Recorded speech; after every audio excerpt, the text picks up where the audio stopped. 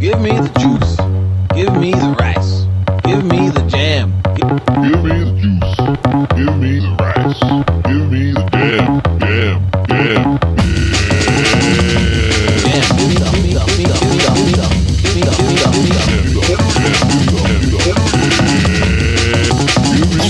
Roll the drum.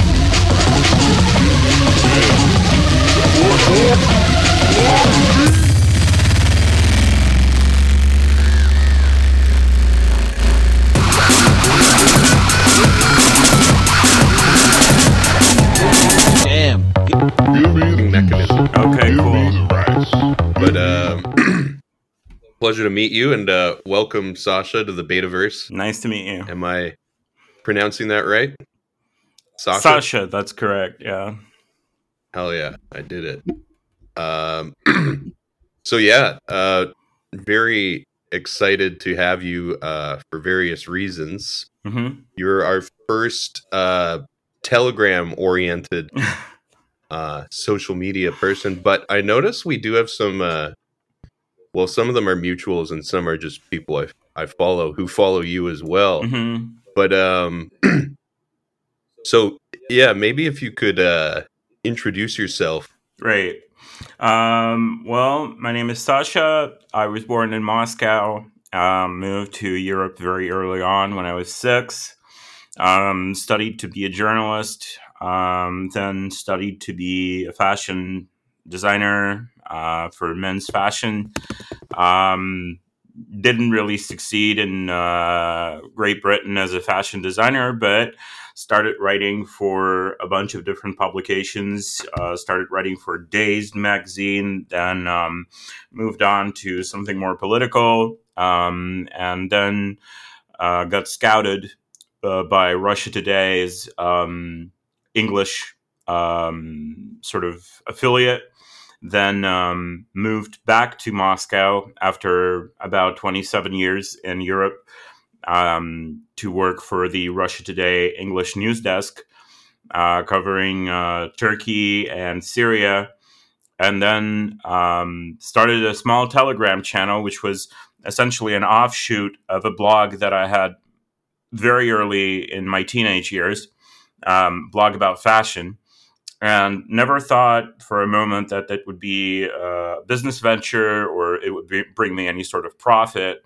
But eventually it started earning me more money than the job I was doing in online publications in regards to politics and fashion, and moved on to Telegram full time. And it was sort of a time that was 2016, end part of 2016, and eventually it grew to around 87,000 followers, which by Instagram metrics is small, but by Telegram metrics is very large, because the engagement rates of Telegram, as I came to find out, are much higher than on Instagram.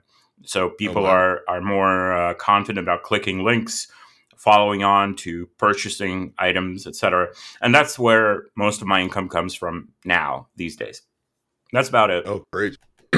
Wow, that's that's a lot, and we'll dive into all of it. But that's it's very cool.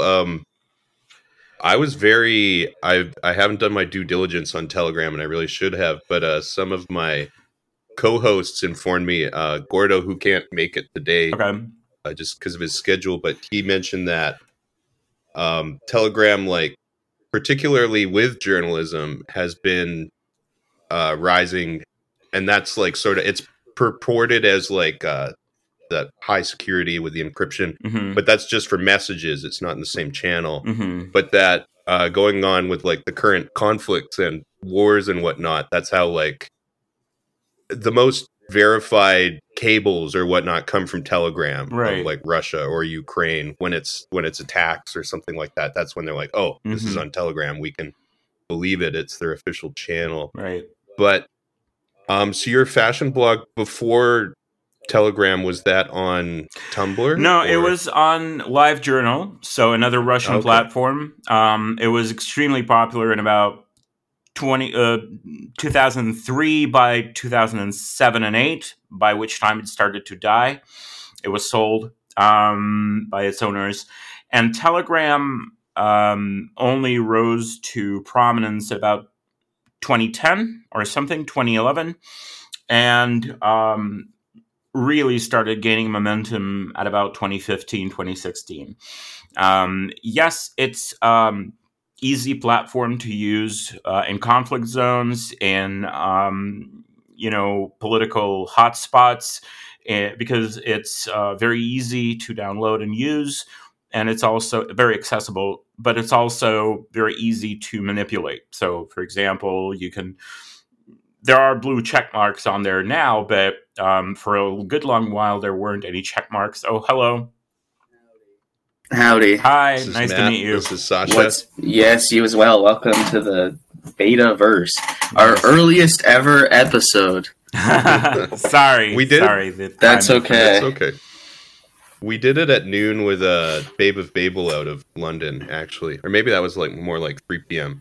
But, yeah, Matt, so Sasha was just explaining Telegram and how he came to Telegram via originally being on LiveJournal. Mhm. So you'll just have to pretend you're caught up. So Absolutely. we don't waste Sasha's time. We're in new time now, yeah. But yeah, so you're saying it's become more verified now that there's blue checks and things like that. Mhm. But for a good long while it weren't. And it was very easy to manipulate the discussion and the narrative, pretend to be a competent journalist or a competent war correspondent or a war operative on Telegram. And there was a proliferance of such blogs. Early on, it started as a purely messaging service, but people very quickly realized the popularity and the ease of creating a blog and writing there, because it looks like a messenger. It doesn't function exactly like Twitter or Facebook, where you have to write a post, you have to form it. You just send a message as if you're talking to a friend on Messenger, but you're sending it to thousands and thousands of people who can then reblog it and repost it, send it to their friends. And there are ways of tracking that. There are services that track who sent your message to other people and how much engagement it actually got, how much ERR, so useful engagement it got. So it has evolved very naturally with the design and will of the users in mind. It has a very small volunteer team. Pavel Durov, the creator of Telegram, wanted it essentially to be fused with his cryptocurrency, Toncoin, which has since gone bust, and he had to sell it off, and that project is now closed. So he wanted a sort of a messenger on a blockchain, so encrypted, safe, the ability to create safe chats, which are inaccessible even by the Telegram service. And he works with a team of 10 people, which rose to prominence and the discussion when Elon Musk started firing a lot of Twitter personnel because he wanted to downsize the company severely. And a lot of Twitter workers and employees were not essential to the running of the service itself. They were sort of auxiliary. And Pavel has, with this very small team that he keeps intentionally small, not because he doesn't want to pay these people, but because he wants to keep it very, very small and very contained, has evolved this product essentially with the help of the users. That's how it grew. Cool. And so when our mutual friend Fatima, or I don't know, I hope I pronounced that right, mentioned you'd been there right since the start. Is Pavel someone you're acquaintances with, friends with, kind of thing, or not on a first name basis, but through one handshake. Let's just say that. So people I know very closely have communicated and met him in a very close situation. He does spend most of his time in Dubai, and he, I think, has Swiss citizenship. I might be wrong. Maybe it's Italian. Ooh, that's a good one. I'm of two minds about that, but it's a European citizenship. And he, he keeps his intentions very close to his heart. He never releases these promises like Elon often does. I mentioned him. So Elon would tease the amount of images one can post on Twitter. Elon would tease the future of the legacy blue check marks and things like that. And then these things would be slowly implemented. Rather, with Pavel, he does not tease anything. He does not open his cards to anyone. He just sort of releases these updates and sees how people react. A lot of these are visual and quality of life. So stickers, ways to edit messages, ways to manipulate text easier. He's very interested in design, coming from a very design-oriented background. But he's a very sort of straightforward guy. He's very hyper focused. He's a little bit ADHD. He's a very hyper focused on the things he wants to do right, that they're done right, and that's been his thing. He doesn't really branch out and do these brainstorming sessions with his team, and just kind of like goes forward in the way that he sees. That's the kind of man he is. He's very, there's been a lot of rumors about his past with Vkontakte, VK. The biggest. Could you explain? Yeah. For the folks at home, what Kontaktium is? Well, it's essentially, it started as a clone of Facebook, literally a clone of Facebook, nothing else. Personal pages, personal photographs, a wall, which was called the wall, where people would blog, much like on Facebook. The wall was gradually phased out, and it became a sort of a communicating thing more than a blogging thing, where people couldn't really they can still post status updates, but they're not meant for that. These profiles, the profiles are meant for businesses, for communicating, mostly like that. And the news feed on Vkontakte is shaped very differently now. You don't get particular updates from your friends on Facebook, but you get a sort of a sort of a news feed of things you might be interested in, compiled by the algorithm. Pages that you don't follow are not implemented as ads, but they're implemented as posts on your feed. And he sold it off very successfully, and he sold it off in time because Vkontakte released a memorandum saying basically that due to the political situation in Russia, most Vkontakte users are Russian. We have to comply with the authorities in passing on personal information of our users if there is a case of terrorism suspected or illegal activity of any sort. So people reacted very strongly to that. They in Russia, people are sort of by default presuming that their personal information would be kept safe by the social network. There's no really this much paranoia as in Western world, where you're worried about what private companies will do with your information. In Russia, it's sort of outside of people's mind space. But when that came out, Pavel completely disassociated himself from VK and completely focused on Telegram, which is funny because Telegram visually and design-wise is very much an extension of VK. The early designs for the app were inspired by VK, so he definitely used a lot of his groundwork on there for that. Other than that, the network VK is sort of dying right now. The engagement rates are very low, and the ad revenue for pages that attempt to blog on there is much smaller than on Telegram. That's interesting too, because I'm a computer programmer myself, and one of my heroes in the industry was at Kontaktium as well. A guy named, I believe it's Kontaktium. I knew it as like the Russian Facebook, but a guy named Dan Abramov. who created Redux and all these other nerdy things that are now used. And that was this big story, was when Facebook came out, Russia made its own Facebook, and these guys were basically working in a Moscow, like a little office, like just copying stuff. And then they started furthering it, and then Facebook started poaching them. So it's like Yeah.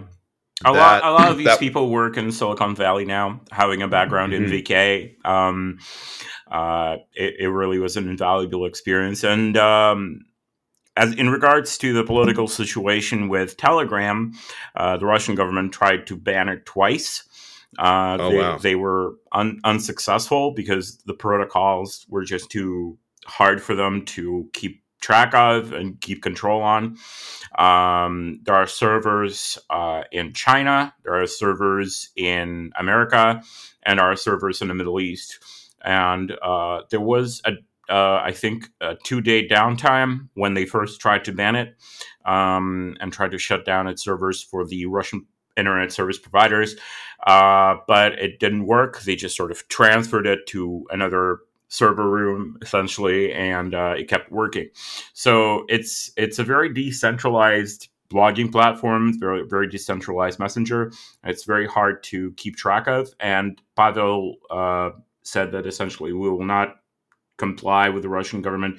The only thing they do comply with is Apple, because Apple were very strict on copyrighted material and pornographic material and violent material on their app store. So Apple has threatened to remove Telegram from the app store several times, and in fact held back updates for the app that were rolled out until Pavel cracked down again on illegal material, pornography, and copyright material, which there was a lot of. There are still pornographic channels, but they get banned on Apple iOS devices very quickly. Android devices don't seem to care, and Play Store doesn't seem to care as much, which is strange, because usually that, they keep up with pornographic apps and stuff like that. But Play Store doesn't seem to mind much. And every illegal and adult channel on Telegram is always accessible on an Android device. But Apple is very, very... Apple has been hounding Pavel for a good couple of years now, yeah. And yeah, people... Because, I've developed apps for Apple and Android, and like the data's in, it's like 95% of app purchases are done on Apple devices. But for sure. The Androids are, as we all know, broke boys. They're not buying anything out here.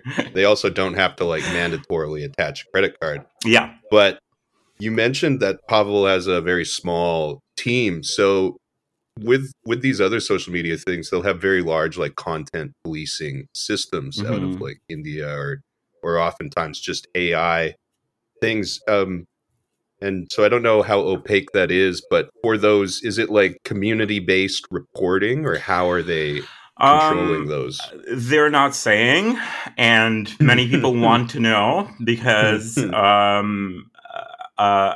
nipple already constitutes the ground basis for a ban on an Apple device.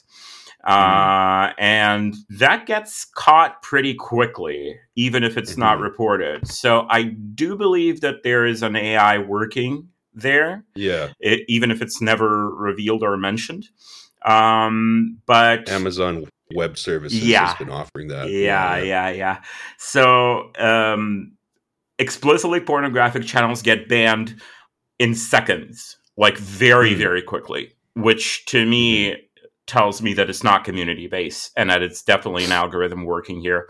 Unbanning a channel is nearly impossible. So you can write to customer support. There is a little link within your app to do so, but they get back to you within 2 weeks, sometimes 2 months, and saying, we've reviewed it and it was a mistake and it blah, blah, blah. But it's a very difficult process. Is that a process you are painfully familiar with, running a Fortunately not. I've been very, very careful with nudity, even in fashion photo shoots, which concern nudity sometimes. I never post anything even remotely related to female nudity, because it's so fast, and you can't appeal. Like, very often you cannot appeal. It's much like Instagram, where you're banned for, a perceived, but banned based on a community complaint. Usually people, usually react to community complaints in the Instagram team faster. But on Telegram, the algorithm, I suppose, bans them, and then it's almost impossible to unban. So when it comes to another thing that makes me think it's an algorithm thing or an AI thing, is that violent content is disregarded almost in comparison to pornography. So I've known a lot of channels which post war photos and, photos of massacres in Ukraine, but they stay up. There's just no actions taken. Even though the photographs and videos are quite gory and explicit. So it makes me think that it concentrates on pornography for now. And there were a couple of Indian companies which actually try to make buck on the way Telegram makes money. So apparently this Indian company, I will not remember the name now, but it acquired the rights for a great number of cinema posters, like movie posters from Hollywood. And they searched through the movie channels, like channels that are concerned with cinema. And of course, these post a lot of movie images and stuff like that. So they selected these channels and they filed complaints specifically against these movie channels for posting posters.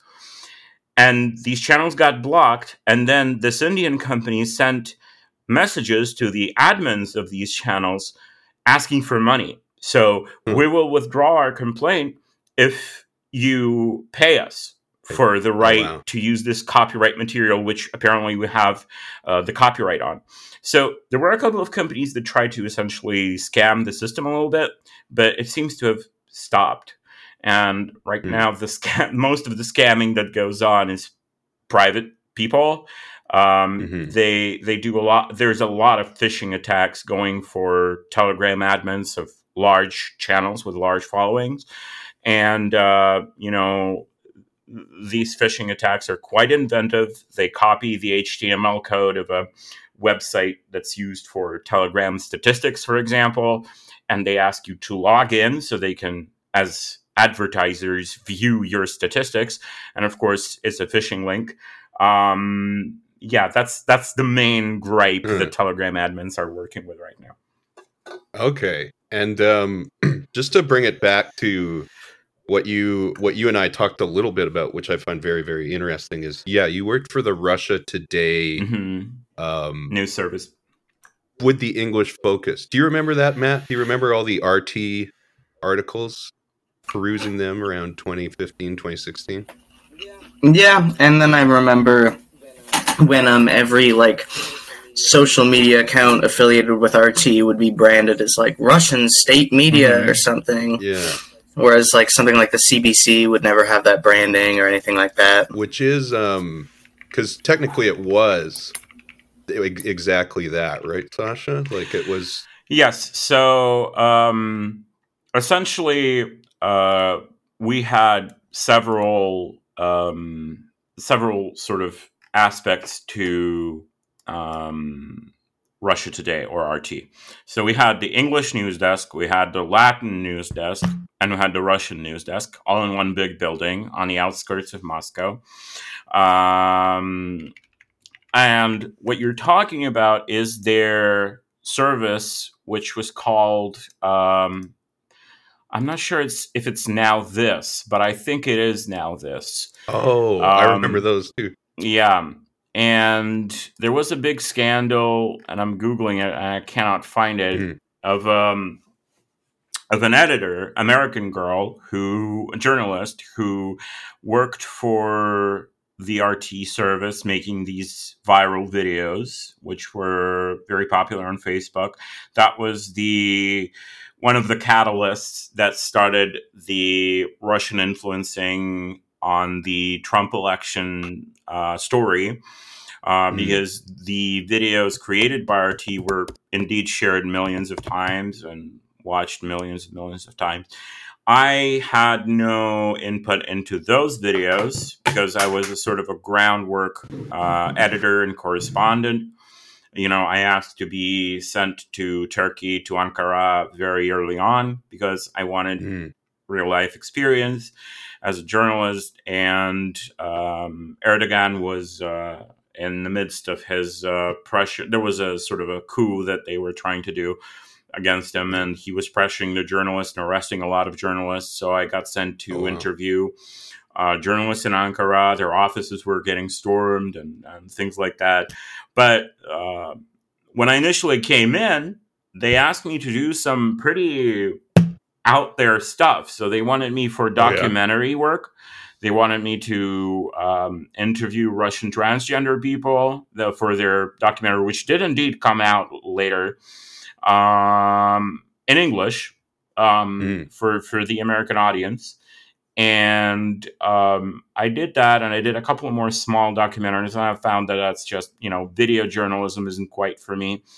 And then I got moved to the English news desk, and I go in there, and it's a big open space, and everyone is either an elderly British man who's been working in Russia for like 2 decades or 3 decades, or like a waspy American wife of a Russian guy who has like 3 kids and has been working for like the Atlantic in her past, and like professional international correspondent people, all American and British. There were almost no Russians there. And I got moved into that space. And of course, I learned from quite a lot of good journalists. I'm not sure how is it now. I think they've downsized significantly because this was back in like 2015 when I just came back to Moscow. And it was a big operation. There was like 60 people per floor, or 70 people per floor. It was a very calm and chill and very westernized experience because afterwards I worked in a lot of Russian publications, and there was a lot of petty bureaucracy and people trying to sort of push you out of the team as a newcomer. There was a lot of that, and you would never see that in like a British publication, or see it more rarely at least. And that was a very westernized way of doing journalism. I never, once during my work at RT, encountered a situation when I was told to write something or told to edit something. There was no party line that I had to hold, which was surprising to me because I thought, oh my God, this is like the empire of evil. I'm like working for a Kremlin mouthpiece. But there was absolute freedom for at least the English news desk journalists when writing about international matters. And after about a year and a half, I left. So, that's my story at RT. Wow. And because I asked you the name that comes up a lot, thanks to Adam Curtis and some other people, of Vladislav Surkov, the quote-unquote Grey Cardinal, who you said you didn't work with him as much as another person named Konstantin Rykov. Yes. Rykov. Yes. And so could you outline their involvement there? Because Surkov was working with the government then, or he had left or appeared to leave? Well, with Surkov, it's very hard to say because nothing is clear, and people have tried to voice their opinions whether he's still close with the government or whether he's been pushed out. The thing is, people give a lot of credit to these two people, Surkov and Dugin. Dugin is a Russian philosopher. His daughter has been killed in a terrorist act of some sort. Nobody still knows who did that, but there were essentially two ideologues of the Novorossiya, or the New Russia plan. Mhm.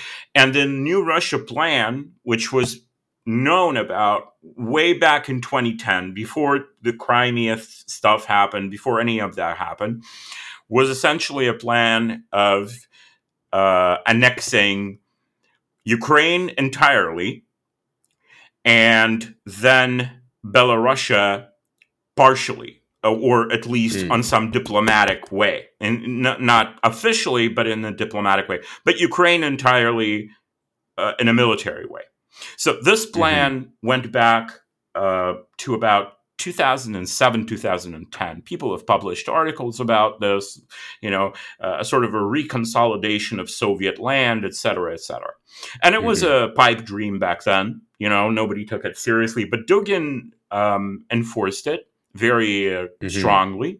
He had a very strange and varied political career, because he was a nationalist Bolshevik, then just a nationalist, then a Christian nationalist. He jumps around a lot. So he emerged out of Limanov's exactly. NBP, so Nationalist Bolshevik Party. He was involved very strongly with the opposition during the 90s. So with people like Limonov, with people like Yegor Letov from Гражданская оборона, who Adam Curtis did a whole thing on. He was a very strong line oppositioner of the democratization of Russia and westernization, I guess you could say, of Russia. And Surkov was a sort of a dreamer guy brought in to the new administration, because he wrote like punk albums and poetry and stuff. But he was a good manager and a good planner. And he essentially consolidated with Dugin, not directly. There weren't any like secret meetings, but it was the same line. And he sort of implemented this plan for Putin to review.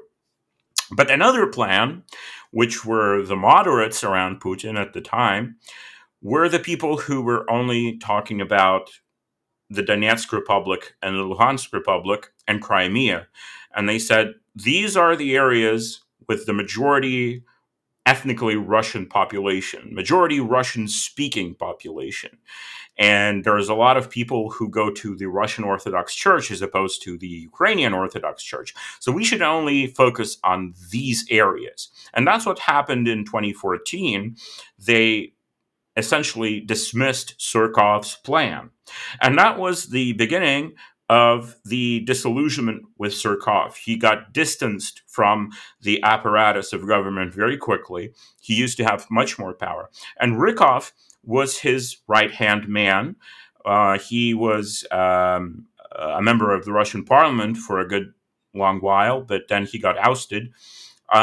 He is an even sort of bigger dreamer than Surkov, and he was one of the directors of Nashi, which is Putin's youth organization. It's barely existent these days, but it used to be a very strong movement to lay the groundwork for young Russian people to sort of demoralize them into working for the Russian government. So there were journalism jobs, there were media jobs, there were IT jobs, all offered through this Nashi program. Nashi means ours, us or ours.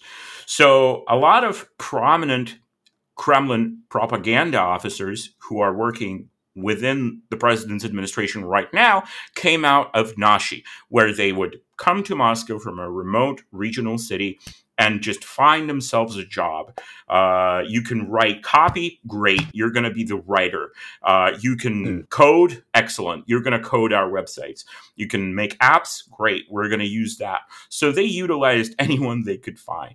And Rykov was involved in all of these areas. He made books, he made music, he made movies, he made a big Trump website back when Trump was first getting elected. Oh, wow. It was trump.ru, which counted. It's so funny to remember right now. Was it like generating Is this where the so-called like content farms and things? it was Wow. called in the press. Well. The content farms are far more sponsored than Rickoff. Rickoff, at this point, when the content farms and the Facebook ads started rolling around, was sort of falling out of favor. He created a lot of projects, including the Trump website, but they weren't bringing in as much people as they hoped they would. So there is a small town on the outskirts of St. Petersburg called Olgino, and that is the biggest bot farm in Russia. They have a lot of employees. They hire people and fire people on a daily basis, and thousands of people were working there. I visited it only once, and it was run by a man called Prigozhin, who used to be Putin's cook and personal chef, and that's the way Putin sort of functions. He sort of brings people around, get close to you, because he's very, very distrustful and paranoid. So Prigozhin was the mastermind behind the bot farms, and I visited it through RT to make a sort of news report on what was going on back there.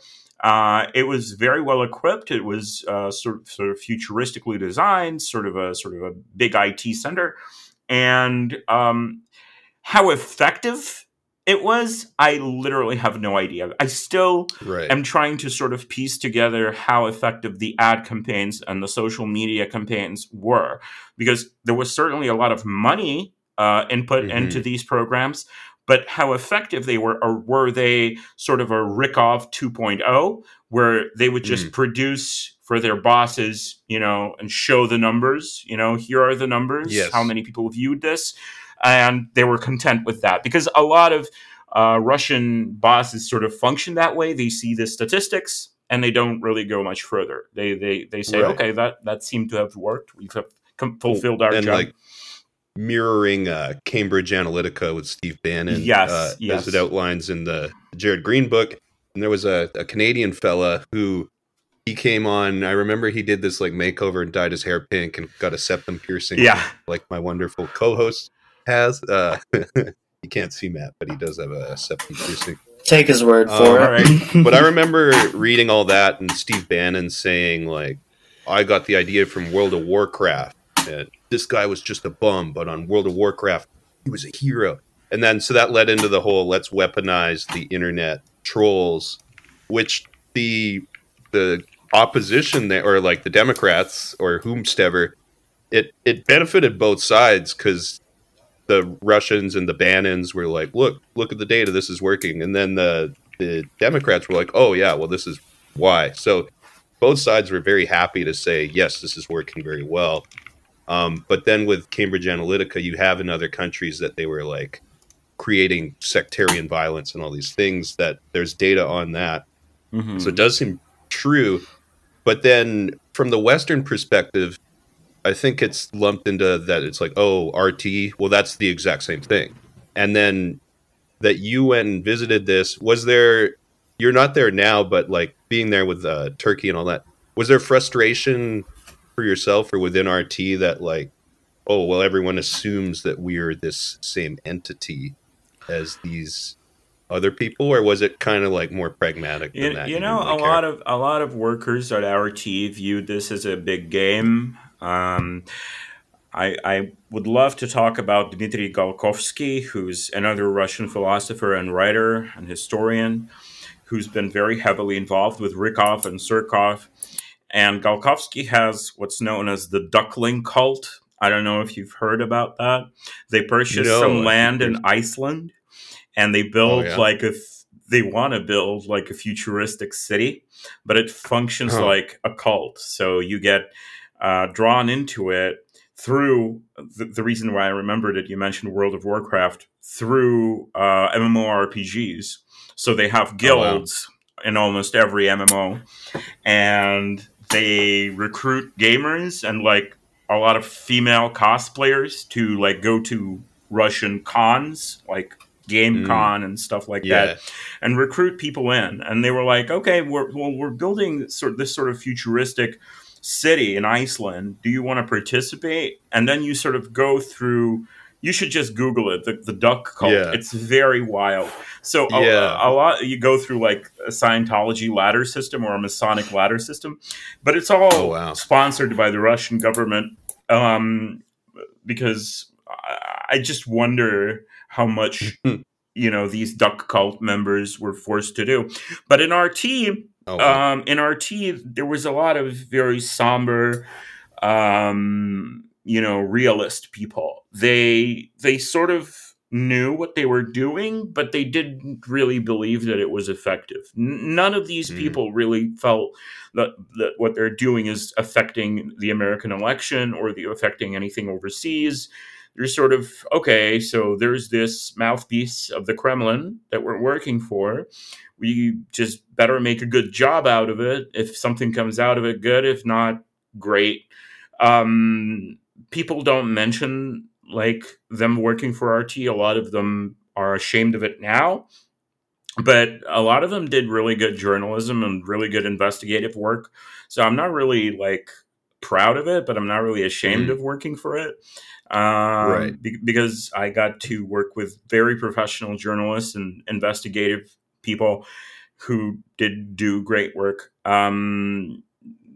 So they did try to be like the BBC for Russia, like the national news service, but Or kind of a Al Jazeera. yeah.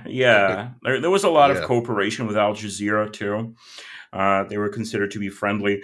One funny thing that I still have is like when you came into RT, you got 2 key cards, and one you had to plug in when you come in, and one you had to plug into your computer, which would like a physical card that held your data.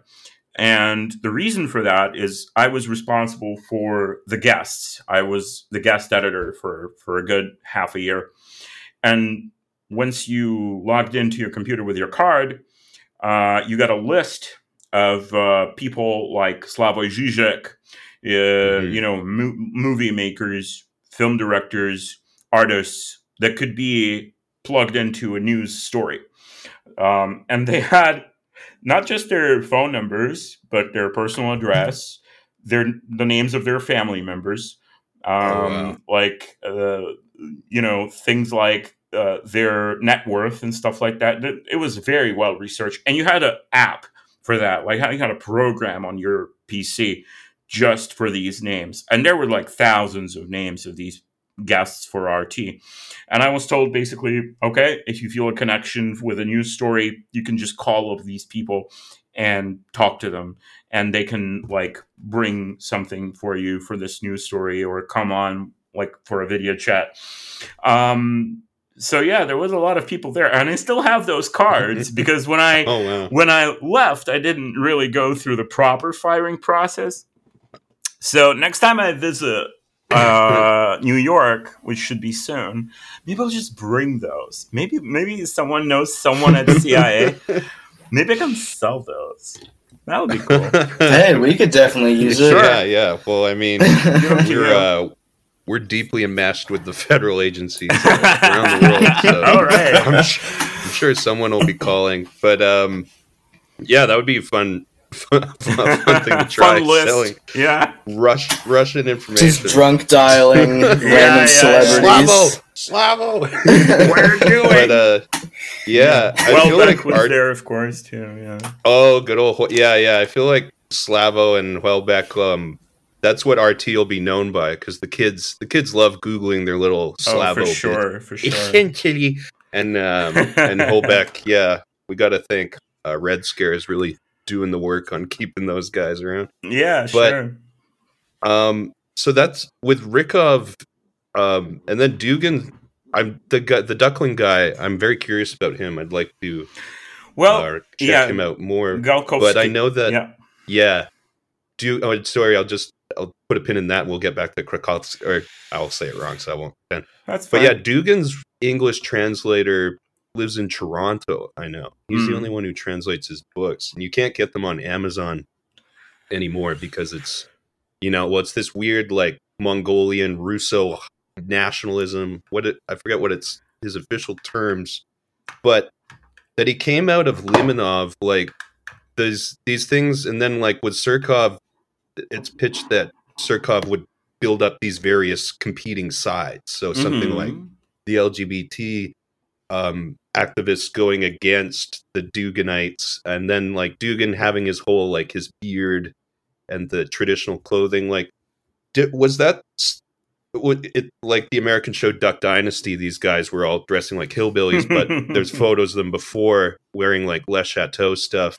Yeah. Was Dugin kind of like leaning into that in the same way, or that is who he is at the end of the day? It's very funny because Surkov is Muslim, you know, and what? Yeah, I didn't know that at all. He's crazy. He's Dagestani, so he's Muslim. He's not really religious, but yeah. Dugin keeps up the shtick all throughout. After RT, for like a week, I went to work on for a company called Tsargrad, and that is a super fundamental. It's like InfoWars. It's super fundamental. It used to be a TV channel. They closed it. It's just an internet publication now. Super fundamental, super conservative, super pro-Russia, conspiracy theories, things like that. And my godfather said, you know, you're looking for a job. Why don't you go there and work for these guys? And Dugin is the lead editor of that. And he was there every day. You know, with the beard and with the black coat and all black and stuff. But he's like old Saint Nick. He's very jovial. Like there were a lot of like trad girls working there as like secretaries and stuff. And he would flirt incessantly with them, like nonstop. He would flirt. He's a huge flirt. And then, so I'm sitting there like waiting for my assignment, and I see him like flirting with this girl in like human resources for like 45 minutes, and nothing is happening. So I'm like, fuck this. Jesus Christ, I'm wasting my time here. And finally, they go get me, and I'm led into this conference room, which has a bunch of flags on the walls. Like the Imperial Russian flag, the Novorossiya flag, so the current Donetsk People's Republic flag, and the flag of the Soyuz Mikhaila Arkhangela, which was an anarchist / monarchist, if that makes any sense, super anti-Semitic pogrom organization during the last days of the Russian Empire and last years of Russian Empire. And I have this huge flag on there. And I bring out my Russian passport because they want me to register with the company as a Russian. And they asked me for my mom's passport scan too. I'm like, why didn't they need my parents' passport scans? Okay. So my mom sends me her old passport, which was a Soviet passport. And I don't know if you know about the Soviet passports. They had the fifth article, which was your race, not your nationality or ethnicity, your race. So my mom's Jewish, so she had like Jewess written in there in big Russian letters. And then they have which part of the USSR you were born in. And she was born in Odessa, so Ukrainian SSR, Ukrainian Socialist People's Republic. And they go, and this was post-Crimea, so they go, so your mom's Ukrainian, and you spent so many years in England. Are you sure you're not a spy? Like, come to spy on us from Britain? And I'm like, dude, I don't even want to be here. Like, I'm having, like, I have diarrhea. Like, I have stomach issues already. I've been to your bathrooms, and it's one stall. It's one stall, and I shat all over it. Like, I ruined your bathroom already. Like, there was no toilet paper, so I had to use newspapers. Like, I'm already in the experience. Like, even if I was a spy, I would be so demoralized. You've earned it. I know. Isn't that the calling card as you take a dump in someone's apartment to let them know you're. You know it. Yeah. To drive them crazy, let them know that they're Nothing being compared watched. to the bathrooms in Syria. Those were some wild bathrooms, but yeah, it was a bad Wow. bathroom. So I spent like 3 days working there. And it was so lame. It was like old, like Soviet issue международниks, they call them. So international correspondents. So people who were essentially integrated in the KGB international system. And they worked as journalists in East Germany or something like that. People like 70 years old, 80 years old, all sitting around Dugin. And I was like, this is not my scene, man. I don't want to do this. So I left pretty quick. I was never officially employed after all. So I just... It was a probationary Yeah. period. It was for experience. And so that's still... That specific faction of the right, they were very anti-Semitic, was kind of like their bit there. Even though regardless... Like, just hearing that there's a lot of... well, in government and whatnot, there always has been... Jewish members of the Soviet Union and underlying things, and that like Ashkenazi specifically. Is that because then I have friends who were born in Russia and left with those same heritages and ancestries around like Rostov and then also Ukraine and places like that. But culturally, is that still is it uncomfortable to be Jewish there, or only in those weird rooms and things like that? No, not really. There is a weird, like, I was born in 84, so I had the same passport as my mom. And back then, in the 90s, you could feel a lot of anti-Semitism as a kid, as a teenager, everywhere. But when Putin started really integrating himself with big rabbis of Russia, it all became very hush-hush and very no-no. It was a very big sort of social faux pas to bring that into a political discussion. In America, I seem to encounter that shit all the time. People even jokingly mention that stuff.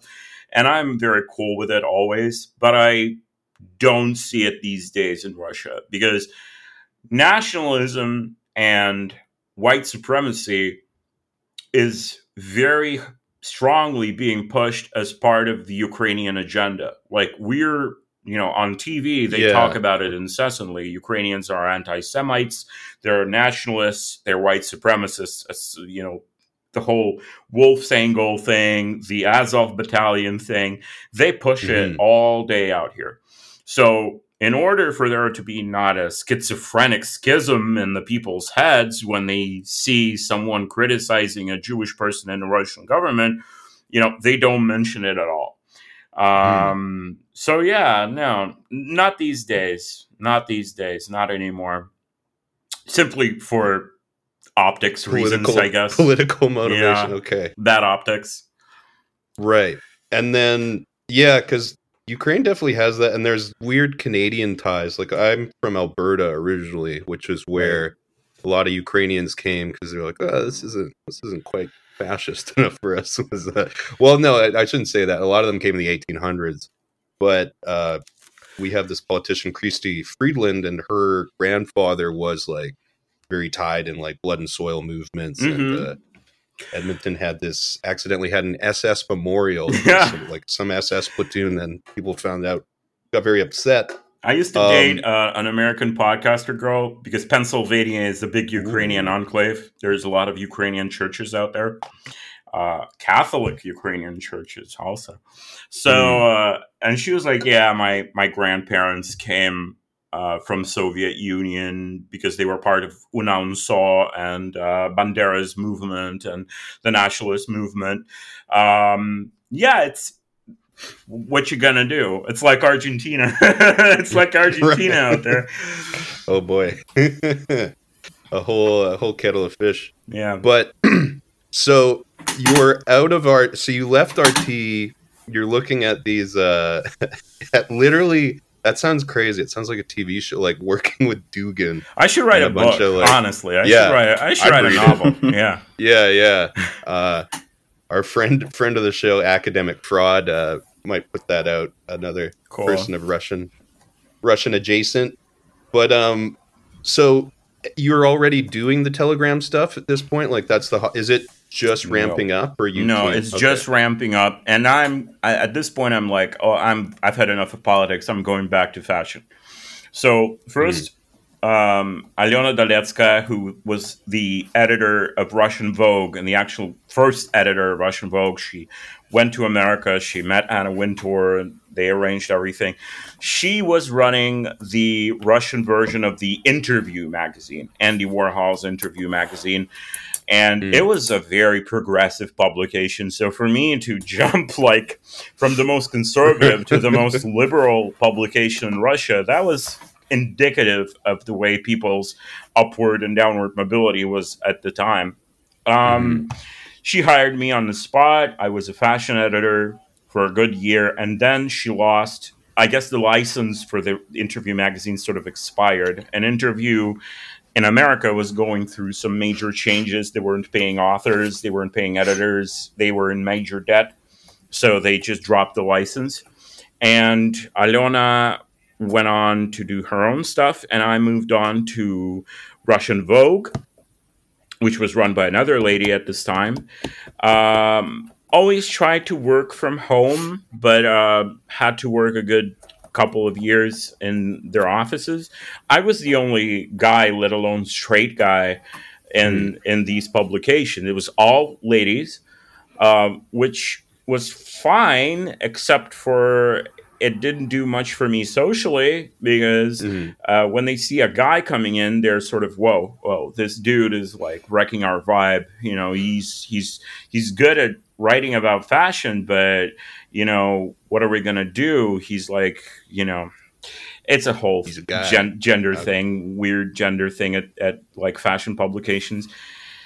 So I just said, I'm gay, you know, I'm fine. You know, if you want to perceive me, I'm gay. If you want to, I don't want to date any of you ladies. You know, it's fine. I'm going to be gay for you. And so good year at Vogue. Then Bureau 24/7, which was run by Miroslava Duma, who got in some hot water later for quoting the Kanye song N-Words in Paris. Verbatim. Oh no. That's a great way to go out. And she posted a story with the quote from the song and got canceled by all of the American partners she worked with. Right. What else? And then while I was working at Bureau, I started the blog, which I started with my girlfriend at the time just so we could post memes and just random shit about the Russian fashion industry. Stuff. And then my friends who sort of helped me and worked with me in this fashion world of Russia sort of started reblogging and helping and giving a lot of help to the blog, and it grew exponentially. Like within the first half year, I was at 10,000 followers, then 20,000 followers. It just really rapidly grew. And I thought, okay, I'm just going to do what I did with my live journal, which is post news and do journalism and write think pieces. The thing that I can do easily from my home office, just like every single day. And slowly but surely advertisers started coming in. I was like, holy shit, that's a job now.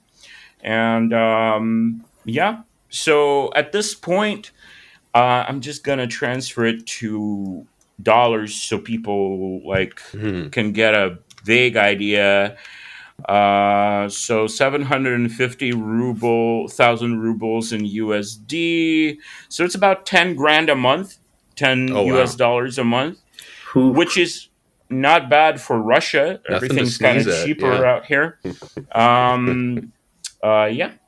That's it. Wow. And for the kids at home who are chomping at the bit to go check this out, what is the name of your channel?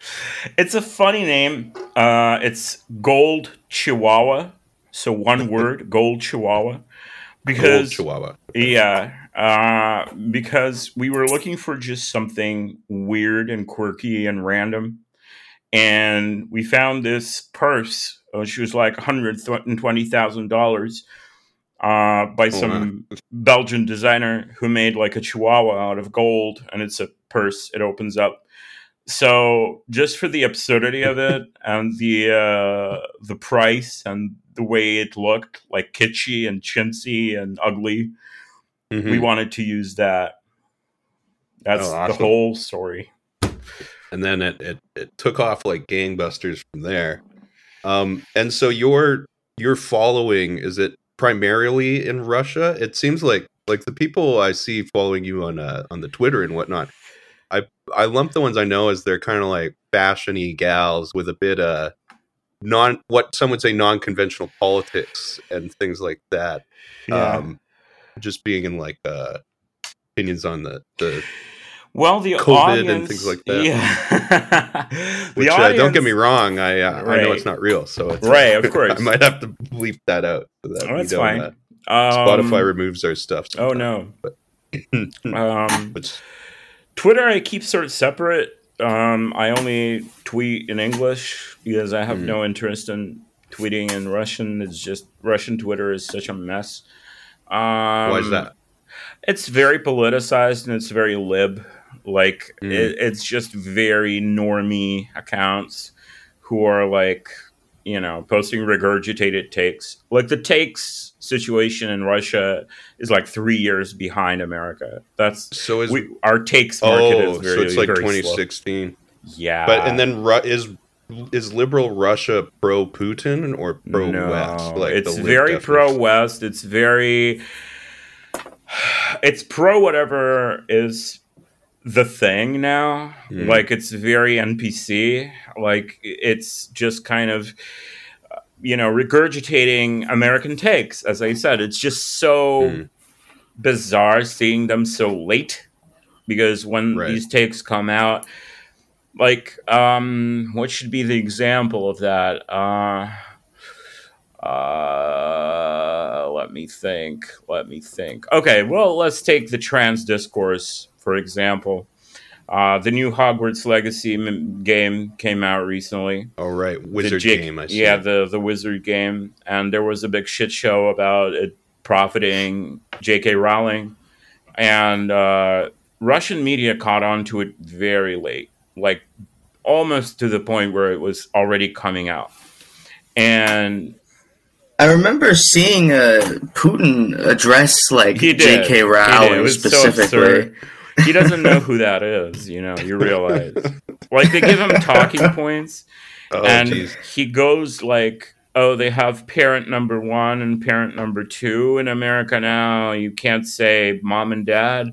And they have 72 genders. Mm, It's like nobody in boomer their stuff. sane mind would think that Putin came up with this. And there was a Right. lot of memeing on the fact that he said when they blew up the Nord Stream pipeline, he said the Anglo-Saxon sort of terrorism Menace. Yeah. operation blew up our pipeline.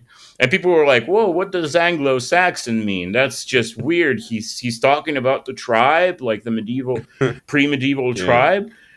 And no, he's been referring to the global West and the mostly America as Anglo-Saxon because that's a very popular conspiracy trope in Russia, Mm. like Oh, the okay. Anglo-Saxon threat. And they just substitute Jews for Anglo-Saxons. Mm. It's not the Zionist occupational government. It's the Anglo-Saxon conspiracy, the Bilderberg Uh, group and shit like that. right. It's very interesting to go straight back to like old Oh yeah, medieval like. If we can't blame the Jews for everything, what do? We blame deep cut. the We go right. deep. That's right. We go back. Wow. That's Return to tradition. right. So yeah, it's just boring. Russian Twitter is boring. So I mostly tweet in English.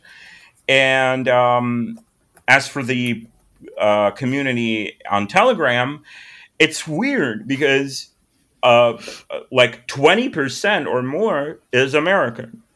Mm. So I'm beginning to think that Americans are just now sort of coming around To Telegram, Telegram. sort Right. of because they're like tired of WhatsApp and Twitter, and Twitter is Yeah. like changing rapidly. So they're like With the looking carefully. Alanification. Yeah, But yeah, there's a lot of Arabic people on Telegram because that's the most available messenger.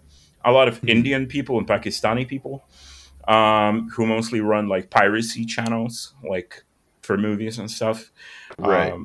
as just an easy way to watch movies. So is it Um, a bit? It's a bit more Wild West kind of thing, and that yeah, you can get it away with more. really is. Okay. Really is.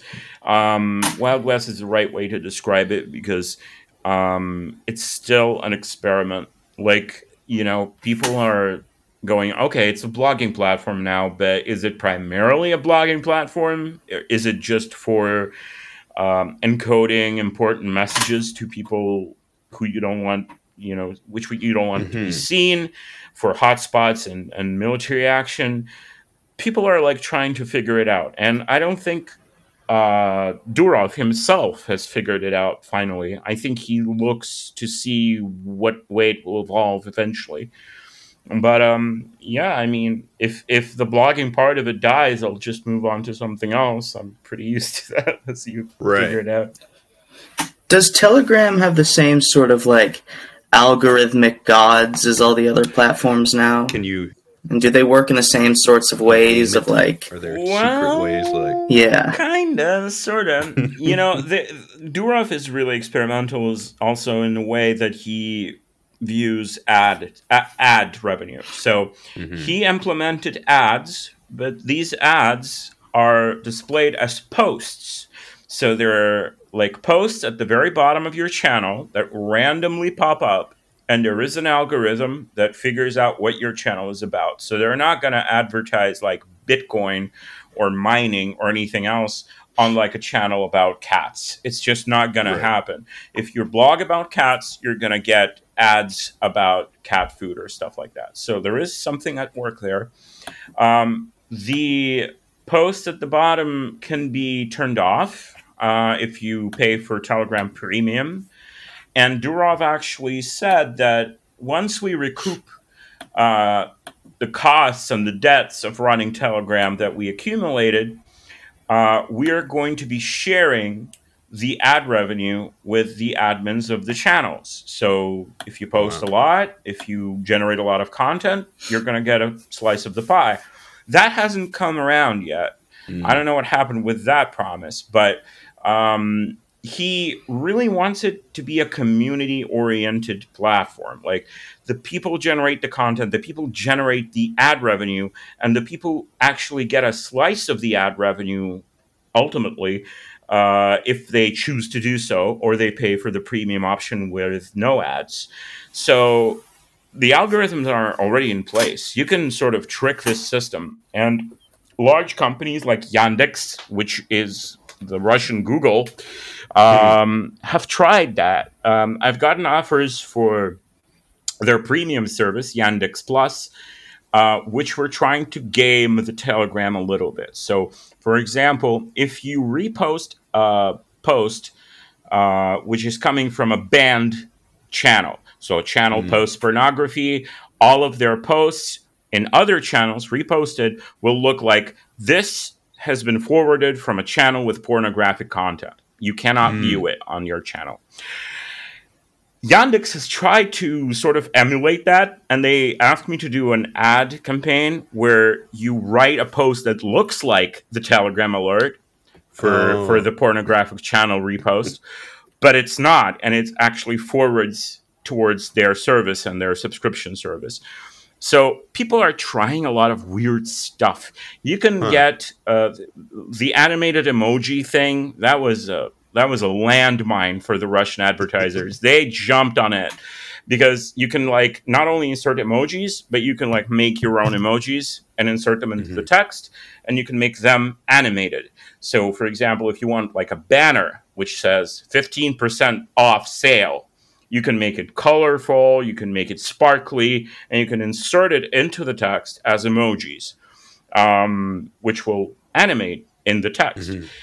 So every single ad post that I get a request for is like including these obnoxious sparkly things that no market like director would love to see on their like ad space.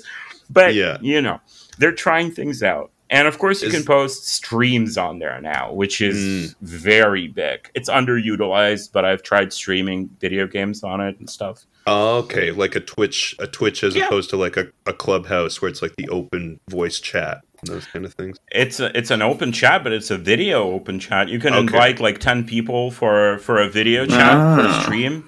Telegram saves it if you asked it to. If you want it, okay. And you will get big files, like a link to the file of the upload. And you can just use OBS with it, like any Twitch streamer. Right. You can put donation links, alerts, backgrounds, anything you want. So it's a very versatile thing. It's a sort of a weird amorphous thing, but it's very versatile, and it's sort of everything sort of works, but nobody has figured out exactly what it should ultimately work for. Yeah, Right. You know, what's the one thing? You know. Yeah, that sounds very cool. We're definitely going to slap together a Betaverse Telegram and realistically probably forget about it immediately. But maybe if we get some traction, because there's a Canadian company called Signal, and like all good Canadian things, we just stole someone else's. I know idea, Signal. Yeah. Which funny story about that guy. He's near you, Matt. He lives in Halifax. He sold the company. And now he's focused on what's been described to me by people who visited as a sex cult. So he's not in the tech world anymore. He's in the sex cult world. Nice. But it seems like they're not as nefarious as some of the other ones that have popped out. So anybody in Halifax, go check out the Signal sex One cult. of the good ones. But It seems like all roads lead to Yeah, sex what cults. What are you gonna do? Yeah. But so they don't really have the blog element that Telegram does. So Telegram really sounds like it's a kitchen sink right now, which you is aided, I'm sure, by having a very dedicated person like at the helm who's like clearly just like a tech. Yeah. Would you call him like a tech utopian? Oh, Like- absolutely. He's very Muskian. He's very tech utopian. He's very into crypto. He is a crypto billionaire, I believe now. And Oh wow. yeah, I mean he's done very well for himself, and he has blue sky thinking. What's known as blue sky thinking. He's sort of out there, and he's been described as a little bit on the spectrum when you I'm meet him. Yeah. But so he's a little bit of a strange guy to talk to, but he's definitely smart. Does he stay in Dubai for security reasons? Like, does he come to Russia? Does he get leaned on if he comes back? Never. Yeah, He never comes to Russia.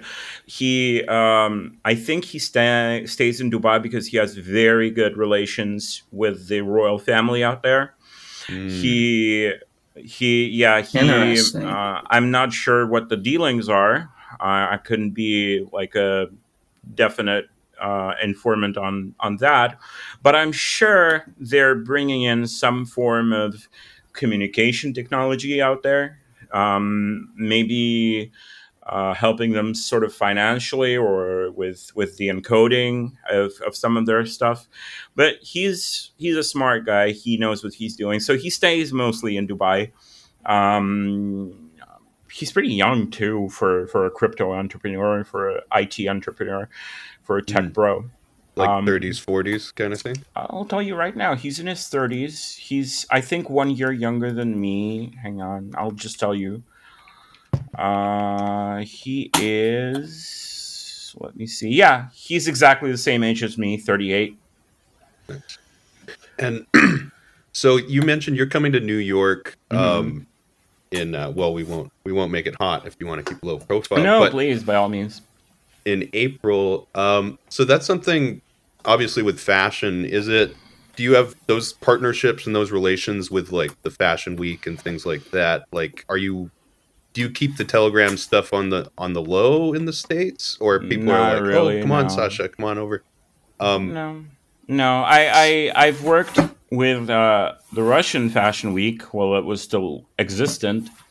It was the Mercedes-Benz Fashion Week, and the reason why it's Mercedes-Benz is Mercedes-Benz sponsors a lot of fashion weeks. They have like all Eastern Europe fashion weeks are Mercedes-Benz Fashion Week. Hmm. So they pay for the venue and stuff. And I met a lot of American fashion writers through that because I was writing all of their English press releases for like 5 years. Hmm. So every time the summer fashion week came around and the winter fashion week came around, I wrote all the releases for every brand. And I met a lot of good people from the East Coast through that. I also just met a lot of people in podcasting through Twitter. They were really nice and very accommodating. So, but the thing I'm wanting to do in New York is teach because I have also experience with classical music through my parents and through what I was supposed to be. So it's continue Oh. the family tradition of playing piano. Oh And wow. I enjoy teaching people. I enjoy teaching kids. I do a lot of pro bono work with impoverished kids out here. So a lot of people have offered, like, please come teach us piano. That would be Oh wow. great. Yeah, Teach our yeah. kids piano. Everyone The wants a European Russian teacher pianist. coming to New York. So Yeah. even if I don't get any money off that, I do have offers for concert performances. I do have offers for political publications, The Atlantic, things like that. Um, I would find work in New York. I just don't know Right. if I want to live there permanently Yeah. yet. But who knows what future holds. So Moscow, because that was something that I had already expected. It was like more difficult to go to and fro Moscow. Mm-hmm. But you mentioned being a citizen of the UK. Mm-hmm. Is that something where does it feel like that's tightening as the conflict continues, or it's really not an issue to get those visas? It was rough for a little while. Last year was rough. People did not know whether they could travel a lot. Hmm. Now it's sort of stabilizing, and people are getting visas, especially Schengen visa, to travel just through Europe, through places like Serbia and Georgia. They just go to the embassy that they want in those countries. Armenia, Turkey. It's very easy for a Russian citizen now to get a visa to America, say from, say, Serbia. You Mm. go in, you spend like 3 or 4 days in Serbia, and you get a visa for a year to stay in America. So it's just an extra step, but there's Right. nothing else really preventing you from travel. As for travel into Russia, um, I would think that there are additional checks at the customs. Hmm. They're not really like telling people that, but if you Yeah. fly in from America as a U.S. citizen, I would think that you would get double checked. Not It's overtly, like you wouldn't hmm get like detained for like a day or well, anything like that. But unless you have a they, THC pen. oh yeah, But that's a big no-no. But yeah, I think they would just do like a double check of you at the customs right. for like 5 minutes. Yeah. It's a thing. What's going on in Canada now is there's a lot of quid pro quo happening when Canadians go to China because Canada keeps arresting uh like CEOs of Oh no. Huawei. So this Huawei woman got arrested who was a general's daughter. And so they arrested these two Canadian businessmen and we're like Canada's like, let them go. They didn't do anything. And they're like, Yeah.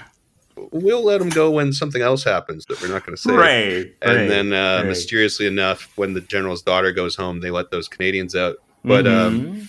so possibly some negotiation tactics. I do really want to go to Moscow and St. Petersburg someday. I don't know if Yeah, it'll be that would be good. rapidly. But It's and then our really like grim out here right now because a mm, lot of not a brands closed and it's all yeah, kind of on the down low and people are kind of down in general and the overall vibe isn't great. just not It at its peak. used to be insane. Used to be an insane party scene, nightlife scene. You could go get drunk. You could go to parties all over Moscow in one night. Hmm. Not so much now, Yeah. but just simply because people are kind of depressed a little bit. I think Mm-hmm. which is another reason why I want to go to New York in the spring. Right. Just to change the vibes up a little bit. Nothing horrible is happening out here, but it's all kind of grim and glum. Yeah. And well, my friend's family, when they left, it was definitely was not advertised that they were leaving, but that was still in like the 90s when it was like, and they just don't come back. But it's not at that point. You still see Moscow for your 5-year plan. We could say like you could. Oh, a be lot there of for the people next got while. scared of the mobilization and left for Turkey and Georgia. And there was a big rush. There were lines at the customs and stuff like that. It was horrible. People were like freezing and hungry and selling their cars for food and stuff Oh, just to wow. get to Georgia. It was kind of like a refugee crisis for men from Russia because they didn't want to serve. Right. Right now, a lot of them are coming back just because they left without this 5-year plan. As you said, they didn't have a job to go there for. So the money ran out. They didn't have an apartment there to rent permanently, or at least for the next couple of years. So the prices hiked up immediately as soon as tens of thousands of Russian men invaded Georgia and Right. Armenia. So the prices rose for rent. And yeah, they kind of like just didn't figure it out financially. They just kind of dashed for the border. And right now, a lot of them are coming back, seeing as the mobilization is sort of going down. Hopefully, they won't announce a second wave. They might. I don't know. Yeah, a lot of my friends have come back and are just sort of staying low, just not to Right. get drafted. A good point. Yeah. Yeah. Because that was something. Isn't it all Russian men have to have a period of conscription or something, or are there Yes. certain jobs? You have to go register with the Army office. You have to go through the medical exam with the Army office, and then they sort of know your number, and then they got you. So they can track you down through your relatives and stuff like that. They can just slowly track you down and trace you. Right. Those databases takes the takes a databases. certain amount of That's setup. that's why they had these terrorist bombings of army offices. Like Oh, wow. like teenagers would like Molotov cocktail an army office because the databases are kept on paper. And Wow. Okay. they go back a good 30-40 years. So they're on paper, and if they burn up, there is no trace of you. And so it was mostly just erasing paper trails, but there was a lot of like murders in the army now too, and like a lot of pretty grim stuff, like conscripts shooting their officers and stuff like that. Right. That's you trace that in Vietnam and all kinds of most of the 20th century conflicts have a fragging, as it were, which our PSYOP friend got in trouble for alluding to on our episode, which I wanted to touch on how we got introduced through our mutual friend Fatima, who started following me a second ago. And you said something interesting because I looked and I saw she has like 26,000 followers on Telegram. Yeah. And you were like, oh, a lot of people accuse her of being a PSYOP. Which it's a joke, kind of. She's just a normal Moscow girl. She's just really into like conspiracy theories and politics, and she's like into that stuff. And she never meets anyone. She's just she stays at home, and she's like keeps intentionally sort of a mysterious facade, but she's real. She's a human being. She's not involved in anything at all. At all, folks. At all. she works in fashion. She works for a fashion store in Moscow, and but she has these interests. She likes Nick Land, and she likes accelerationism and all of these self-described hikikomori, the Japanese terms and then kind of just likes researching that.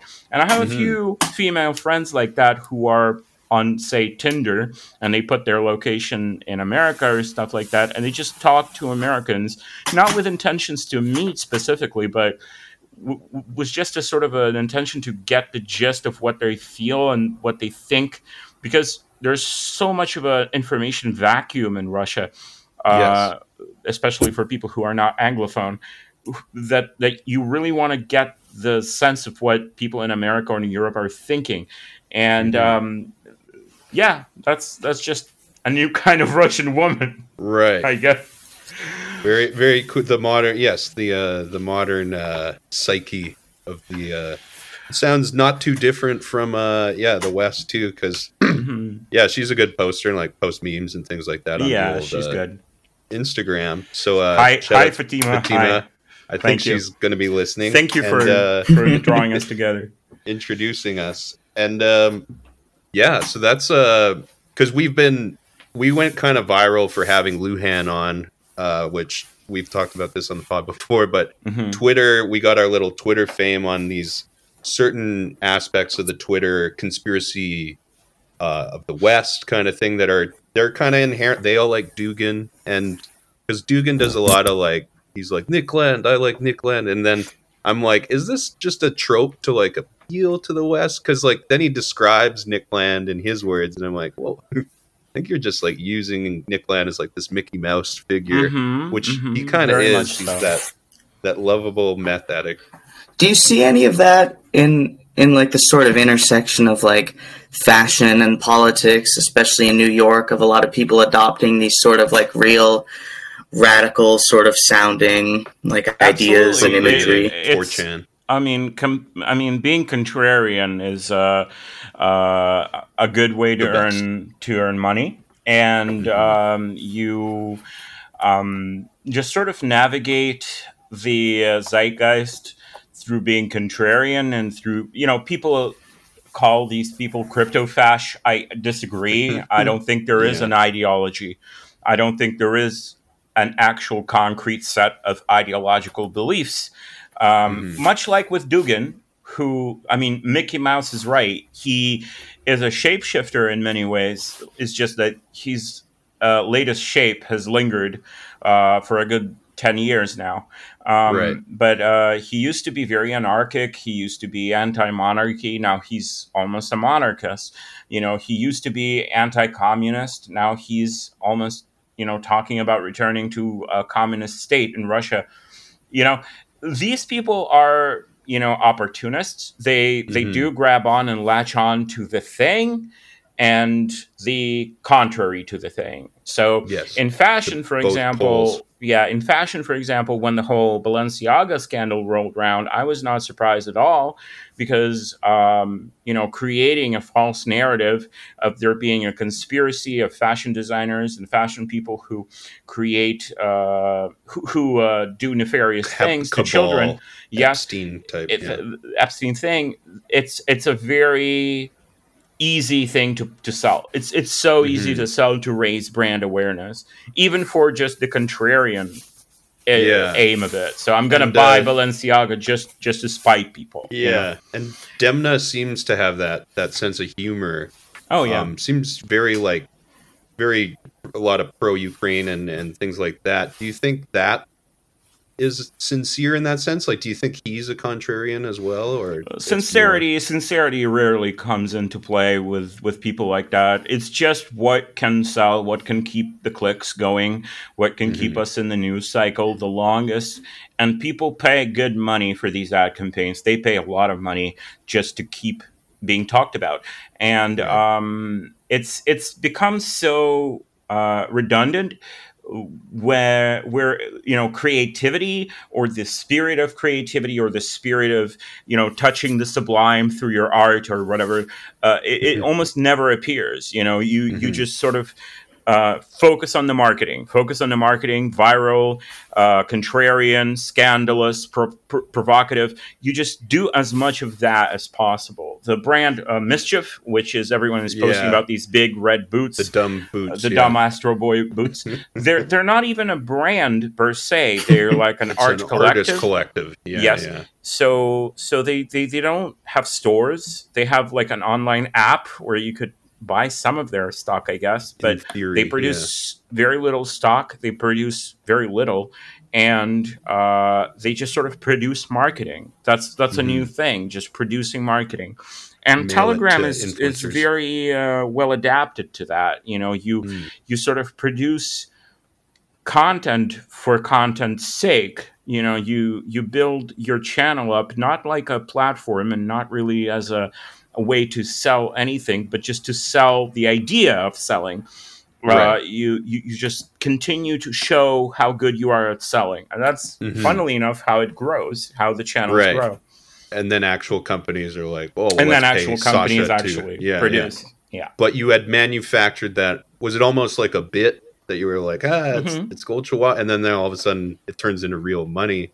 But Absolutely. then is the dance that you're like, well, this worked, so I keep that. You can't.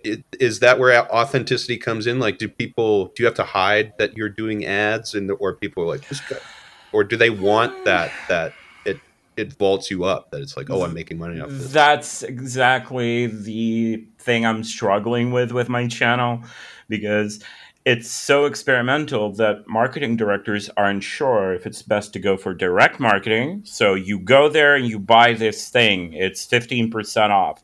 Or if you want to hide it and make it as native as possible. So, cold days are upon us again. Why don't we think about wrapping up into this thing? And, here's my selection of items that could help you do that.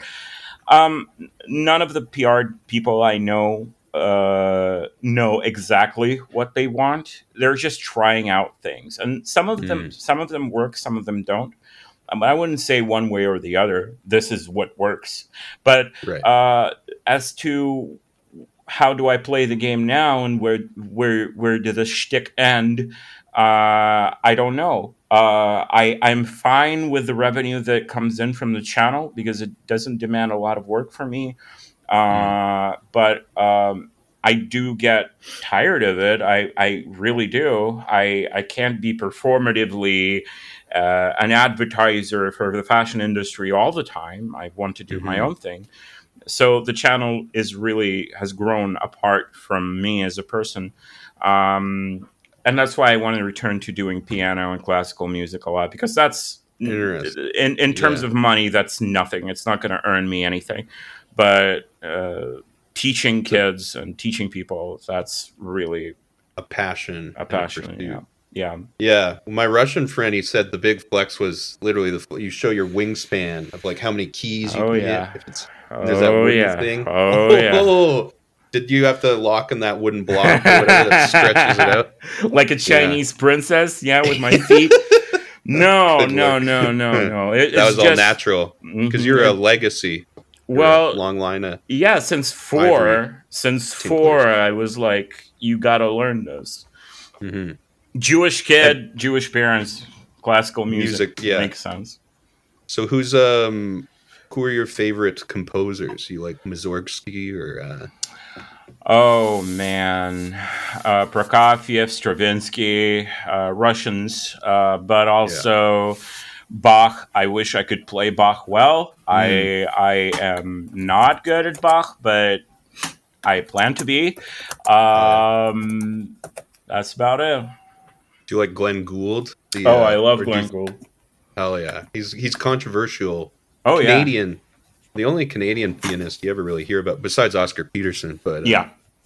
But yeah, I like Glenn Gould a lot too. I like this. They say he takes a lot of liberties, but he does. He makes it his own, but he makes it his own in a good way. So you go back to music as a former journalist. I guess it's because journalism, it seems to be in a bad place. Oh yeah. But like I feel like RT, because I thought I would watch the RT things and I was like, yeah, it's probably trying to motivate me to think away, but all media basically is.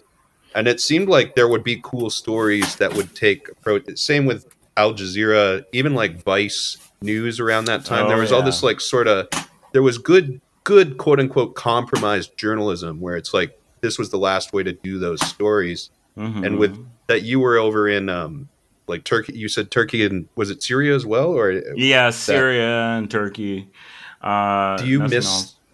do you miss that, or were you just disenfranchised by journalism? No, it was just sort of there were a lot of good people that I met, and it was a way to learn. I know when to learn. I don't come into a job with like, oh, I'm gonna ace this outlook. I know that it will take learning. Every company works and functions very differently, especially a newspaper or a publication.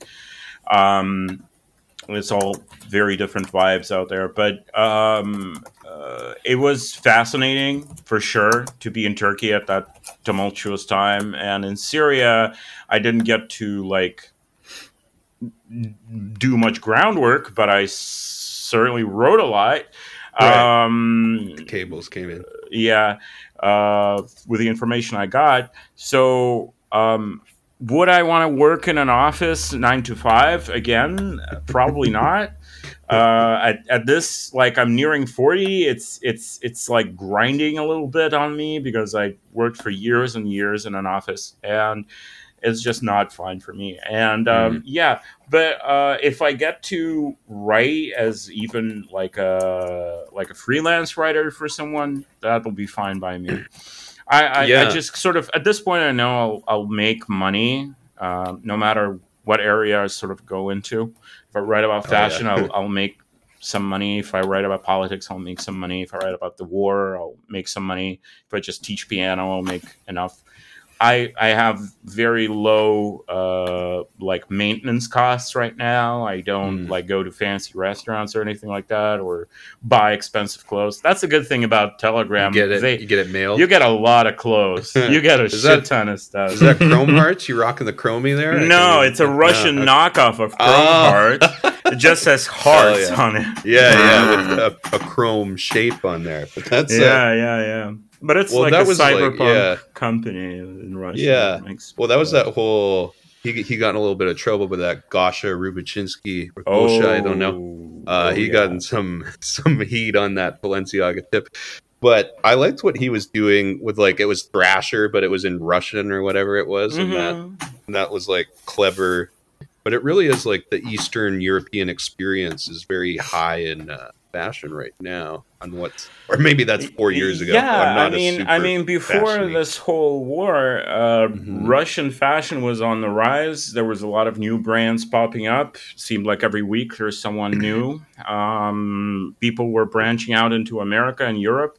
People were sending their stock to fashion boutiques and Hmm. clothing stores and streetwear stores. There was a lot of stuff. But that's what your country going to war actually does is it sort of muffles creativity. You don't want to create and propagate the idea of you being a Russian The brand. You want to identity, move yeah, up, you want to move somewhere else, and then just sort of say, well, I am a Russian designer, but that doesn't right. define me.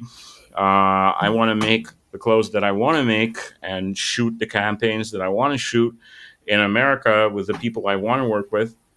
So it's tricky right now.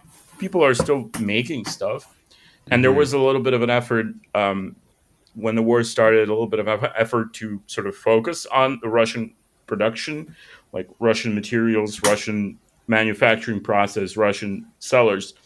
But it didn't really take off, in my opinion. Like a lot of Hmm. brands tried to do the folksy stuff, Right. um, didn't really take off because Russia No. is very limited in the Russians are very limited in the amounts that they spend. There's only a very small percentage of the elites who spend wildly Hmm. on clothes and luxury items. Russians are very conservative about spending, and the sanctions impose these bottlenecks that Russian GDP essentially has to go through and check whether the Russians are spending enough to keep the economy going. Right. So there isn't like an immediate economic collapse, but it's definitely a regression and a definite dependence on China and the UN and the currency, where these bottlenecks, I just like, you know, the Russian economy needs to go through them and just check whether Yeah. Russians are spending at all. Right. And This was a guy I read once again at the behest of Adam Curtis with the guy. Everything was the same. Everything was forever until it wasn't anymore. It's Yeah. that guy, but he felt like a very like he was at teaching at Yale, I think, and it's very like Deleuzian, like it's very of the time. Yeah. But I was fascinated. The way he described like it wasn't really a counterculture in the Soviet Union, but it was like a nonchalance that it was cool to not care, which is becoming more and more propagated. Where it seems like with like a folksy fashion thing, is that like are people aware they don't want to present as being like, oh, I love Putin so much, or I love the like, is that identity? Is it still a thing that's like dancing? Not conscientiously, but Mhm. I'm sure there is a wariness in presenting as Slavic now. Mhm. There is. I feel it, Right. especially abroad. You don't really go around Yeah. advertising that you're Russian. What's the benefit of that these days? Yeah, not in Russia itself. People are pretty relaxed, but they definitely stopped caring about what they wear. Mhm. That's not on their minds right now. No. No, I can't imagine. It's kind of a disorientation of the way forward. They don't know if they want to stay here. They don't know if they want to leave. Both options present problems. So that's where a lot of Russians feel they are right now. They kind of are stuck between the fear of leaving and the fear of staying, and Mhm. there's just a lot of fear in general. It's not overt. You don't see people like talk about it that much, but it's always there in the back of their heads, and you can sort of feel it. And it's a Yeah. sadness, it's a real sadness because a lot of Russians viewed Ukrainians literally as Part indiscriminate of from their own yeah. selves. Mhm. You know, most Russian families I know have Ukrainian relatives who live in Ukraine.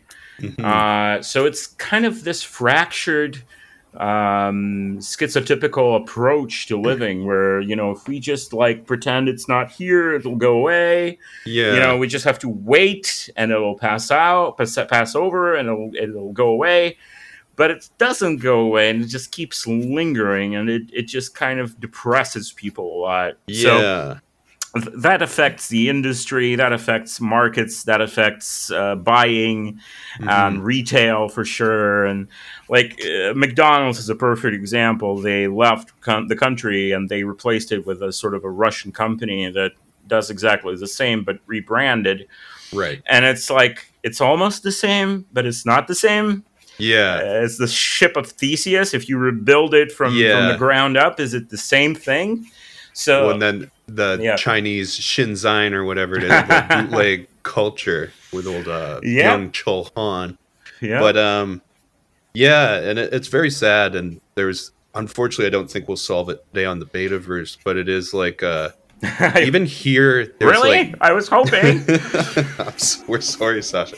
There's still time. There's still time. We might come pretty But yeah, there's close. a big Slavic community here in Montreal, and hanging out with them, they still it'll be like people Ukrainian immigrants and Russian immigrants and on both sides of the argument kind of thing, and they'll still like delicately hang out. They're more likely to hang out amongst each other just because it is still Slavic and that comment. And then it's more if you're at a dinner party, you don't touch on Ukraine's not real or something like that. Where it's like people that are very like it's all one country, and then no, it is separate, and but they're still in the same rooms Yeah. that they were because it's like you still have that common bond. What are you gonna do? But It's like decades and decades of intermingling and intercrossing and cultural exchange and stuff like that, and then it gets separated in one day. It's like, how does one yeah, react to that? and what's fascinating, before we even made this contact, which like literally happened yesterday, Yeah. we've talked a lot about Surkov and them and Dugin, but America has these counterpoints too, where I was looking into this guy. He's from the Ukraine originally, I believe, and he was Obama's advisor for a long time. Brzezinski, or he's very, yeah, I'm gonna get this wrong. Zbigniew Brzezinski, and Right. I think he just died, but he was talking about Ukraine in 2010, kind of the same way that Dugin talks about uniting, almost where maybe they're looking at this guy and imitating it if it's like, if you build up on what your role is going to be. But he was talking Hmm. about where he's like, Ukraine's much older than Russia, and that this belief that if you can boost Ukraine, you can use that as a tool to westernize Russia, aka make it collapse again. Hmm. Which is like that this stuff prior to the annexation, this was boiling up on both sides. Hmm. But it does seem, sadly, that it's going to be extended the next That's decade or that's the whatnot. thing. That's the thing. The Brzezinski entire idea was of American hegemony, and we are in an American hegemony. But doing something to stop it is very, very difficult, nearly impossible, as Putin found out. And it's very complicated. It takes a lot of work. It takes a lot of money. It takes a lot of proving yourself on the world geopolitical stage. I'm not a geopolitical expert, but I Mm-hmm. know that it failed. Putin was definitely misinformed about the abilities of the Russian army because they told him it would take 3 months or it would take 2 months, the entire thing. And Right. instead it dragged on. A lot of people got fired because of that. And Mm. the Surkov plan of overtaking these former Soviet territories just didn't correspond with reality at all. The equipment was not right, the amount of people were not right. Not a lot of people wanted to serve and be mobilized. So yeah, it just didn't click correctly, and a lot of people thought it would. But Mm-hmm. that's the idea of Dugin, the multipolar world. It actually came from him. I don't think Putin ever read Dugin. No. I know he never met Dugin. But a lot of people think that he's influencing Putin. I don't think so. I think Putin, as a old school apparatchik, he wasn't a very good KGB agent, but he was Mm. definitely a Soviet material person. Mm-hmm. He definitely works by very strict Soviet rules, and these include, espionage and foreign espionage. You should really research Masha Drokova, who Okay. used to be part of Nashi, which we mentioned before, and then became an attorney for Jeffrey Epstein. Oh wow. Oh wow. It's funny. She's an Yeah. angel investor in California. She's a very interesting character. Interesting. Okay, so let And kids at like to home check me, out to Masha. Yeah. Drokova, yes, to Drokova. Okay. like to me, that's an epitome of foreign intelligence officer. Like Mm-hmm. completely, you work for Putin's basically Hitler Jugend Right. for The like youth 5 years, apparatus. Yeah. the youth apparatus, and then you leave and become an angel investor in Cali, like for real, and then you work with Jeffrey. Mm-hmm. Really? Do you have to Well, be and that then obvious? I don't know. well, and that was Vogue magazine, which you were at too. Was there were a lot of ties there and Hmm. agencies and whatnot, where and you'd see it out of like Italy Vogue or other Vogues. I had this bit and there was Children's Vogue magazine that were associated, but did you notice that at Vogue was there that kind of culture of No, no? no. Russian fashion publications were always really insular. They almost didn't get any support from the American side. They tried to stay very independent until they Mm, sort of degenerated into ad space, like 69% ad space. hmm. Um, but yeah, if you research Comintern, which was the international communist organization, the movie Cabaret is based on the Oh, life really? of the lady who was very present during uh, the Italian situation with Mussolini coming to power, the Spanish Civil War. She was an extraordinary Marxist woman, Is and that she the was musical? The musical yeah, Cabaret, or this? Cabaret. Yeah, Really? Liza Wow. Minnelli. Liza Minnelli's character is essentially this legendary Comintern woman Super spy. who kind of a super spy, yes, because these people, they worked under KGB agents who were sent to Spain and Portugal and Italy and Britain and established essentially young Marxist organizations. And she was very active in that. And she saw a lot of combat and stuff. She was kind of a legendary lady. She didn't like the portrayal that she got in Cabaret of this like floozy like cabaret dancer. Because she was like an early adopter of feminism and Rosa Luxemburg's and everything like that. You know, read up on her. She's like really fascinating. But that's an early example of a essentially Soviet agent in the West. Right. A sleeper. And then there's of course, Ken Philby. Ken Philby's a fascinating one, which you described the old British guy at RT, and I checked.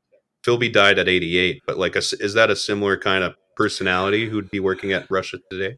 Kind of, but also kind of clueless and kind of a sleeper guy. Like, you know, you wouldn't get them talking about recruiting you for anything, like nothing overt, because these recruitments take years and years. Yeah. Like they work on you really thoroughly. And they don't really trust you after the fact if you come back to Russia or whatnot. No. It's a very tentative sort of relationship. You don't talk with these people directly. You almost never get meetings with them. You just sort of keep yourself separate and you do your job. And then without knowing it, you're working for the KGB or the FSB as it stands. Right. You know, it's a very like, and this process, I really love this video that I think, I don't know, The Verge did or something, or GQ, right, because you wrote KGB KGB agent reacts to Russian spy scenes. I'm going to link it in the chat. And this was an American man. This is an American man who, Jack Barsky is his name, and he was indoctrinated. He was a Marxist, and through the Marxist organization, he was indoctrinated into working for the KGB, and he was caught by the FBI. And he served a sentence of some sort, but he, you know, worked for a good 10 years as an agent. And, you know, he talks a lot about like honey traps and like female agents, that they're really rare and that you don't get to see them at all. But that's the way an agent works. It just stays in the open like a normal person. The more normal, the better. You don't spy around in a dark cloak. Yeah. You're just there. Yeah. And perhaps even forgotten by bureaucracy or whatnot, or so it may seem. I would love for this to happen to me, but it never did. We all, good money in that. My theory is like nowadays they just wait until they have you in a very compromised situation. As soon as you get access, they're not paying you the big bucks. Yeah, no, they're just like we won't let all this go public if you tell you, and you won't go to prison. Yeah. Which there are some posters on Instagram and Twitter. I like to speculate that's what has happened to them, but that's the fun game of being online. Like that guy's a Fed, that guy's a Fed. And we're on that too. They're like, oh, these guys are feds. So I'm excited that, now we can be accused of being Russian feds at the same time as Americans. So that's congrats. You're in. But for the record, are you affiliated to this day with the Putin government? Are you I am not an agent of chaos? All right. I am not a glowy. No. Right. But that is something that someone would say. I pinky swear. I solemnly swear that I'm not a glowy. Yeah, I solemnly swear. Yeah. Matt is our geopolitical That's expert. Good. We'll take that. Do you wanna hit any? Oh my God! Questions, Matt. Yes, absolutely. There was one thing I wanted to ask. Oh God. The Grammys. the best fit and who had the worst Listen, fit? I really like Doja Cat's fit. She looked really good. The blue Doja and Cardi. Cardi was great. Cardi looked great. She was really stylish. Cardi had that blue sort of Iris Van Herpen sort of dress on. Doja, I don't remember what she wore, but I remember I liked it. I don't like how they dress. I'm looking at it now, like a very shiny Very black basic, but sort very of. beautiful. I don't like the way they dress Beyonce these days. I really don't. It's just not good. Like, her stylist is her cousin or her nephew, I think, and she tends to bring a lot of her family into her fold, like close fold. Yeah, nothing else springs to mind. I did like the Paris Fashion Week looks, the Doja thing with the red skin and the glitter or the red stones. That was pretty cool. I liked it. Weird but cool. Yeah. Way on Sam Smith. No. My Alex Jones is off. That's right. No. Well, that sound. Do you think that's tongue in cheek the same way as the Balenciaga is? That's like the Sam Smith thing. Yeah. Or do you think that's the actual Satanist showing there? No, there's no Satanism. Like, have you heard Sam Smith? He's like, yeah, he's got. Oh my God, he couldn't be a good Satanist if paid. I mean, God, I just hate it. Historically, there's been a way for larger men to look good. Right. And that's looking very masculine. Doesn't matter what their sexual preference is. You remember, like, Orson Welles, who was gigantic, the legend, but he always dressed in a very masculine way. Big suits, big ties, scarves all around. Like, you know, you just go in on masculinity because even as a gay man, the wine. Even as a gay man, you do not want to look like, as a larger man, you don't want to look like a woman. You do not want to do that. You want to look as masked as possible, and you can bring in as much flair as you want into it. You can bring in colorful scarves and boots and shit like that. You can do whatever you want, but just make sure that the entire image of you and the entire look is complete and it's rather mask. So do you think it's the Lizzo-fication of the fat gay male? No. Because he's not like skimpy out there. The Lizzo-fication, that's a circus, and that's marketing. Really. When you say circus, what does that mean? Well, it's the marketing circus is for clicks. Right. You know, it's as soon as she stops going out in these very provocative outfits and very sort of marketable outfits that you can write a headline about. Controversial. Like the whole glass flute thing, that was a perfect marketing story. Dead guy glass flute. You can write a headline about that in 3 seconds, and then a piece and a lead in like 5 minutes. Lizzo plays, what was it? Founding Father flute. Quartz flute. Yeah. Like, amazing. So it's all packaged. It's packaged to sell music, of course. And as for Sam Smith, I don't know whether it sells well. It doesn't look well, and it doesn't sell well. Even if he went all out with it, and he's doing these puffy dresses and things like that. He's really trying to catch that Lizzo wave, but it's nowhere near as effective. That's my take on it. Right. And then there's the Harry Styles. I saw a tweet that I liked where they point out, like, look, he doesn't even look happy to be wearing these outfits. And then they say he's like, can't I wear a big stinky shirt? Pete Davidson gets to wear big stinky shirts. And they're like, no, you're the fake gay guy. Got to dress like a fake gay guy. And then And he doesn't rock it. Like, you No. can sense it when a person is very happy in their clothes and very happy with their look, because they're confident and they know how to wear them well, and they don't let the costume wear them and define them. And that's when it stops being fashion, becomes a costume. That's why I said circus. It becomes a sort of a Harlequin thing. You expect this to look like that, and it's like a diamond shaped leotard with a Harlequin. That's what you expect Harry Styles will wear. He'll wear something flamboyant, something queer-baity, something like sexually ambiguous and stuff like that. And he doesn't like being in that space. He doesn't like being in that costume.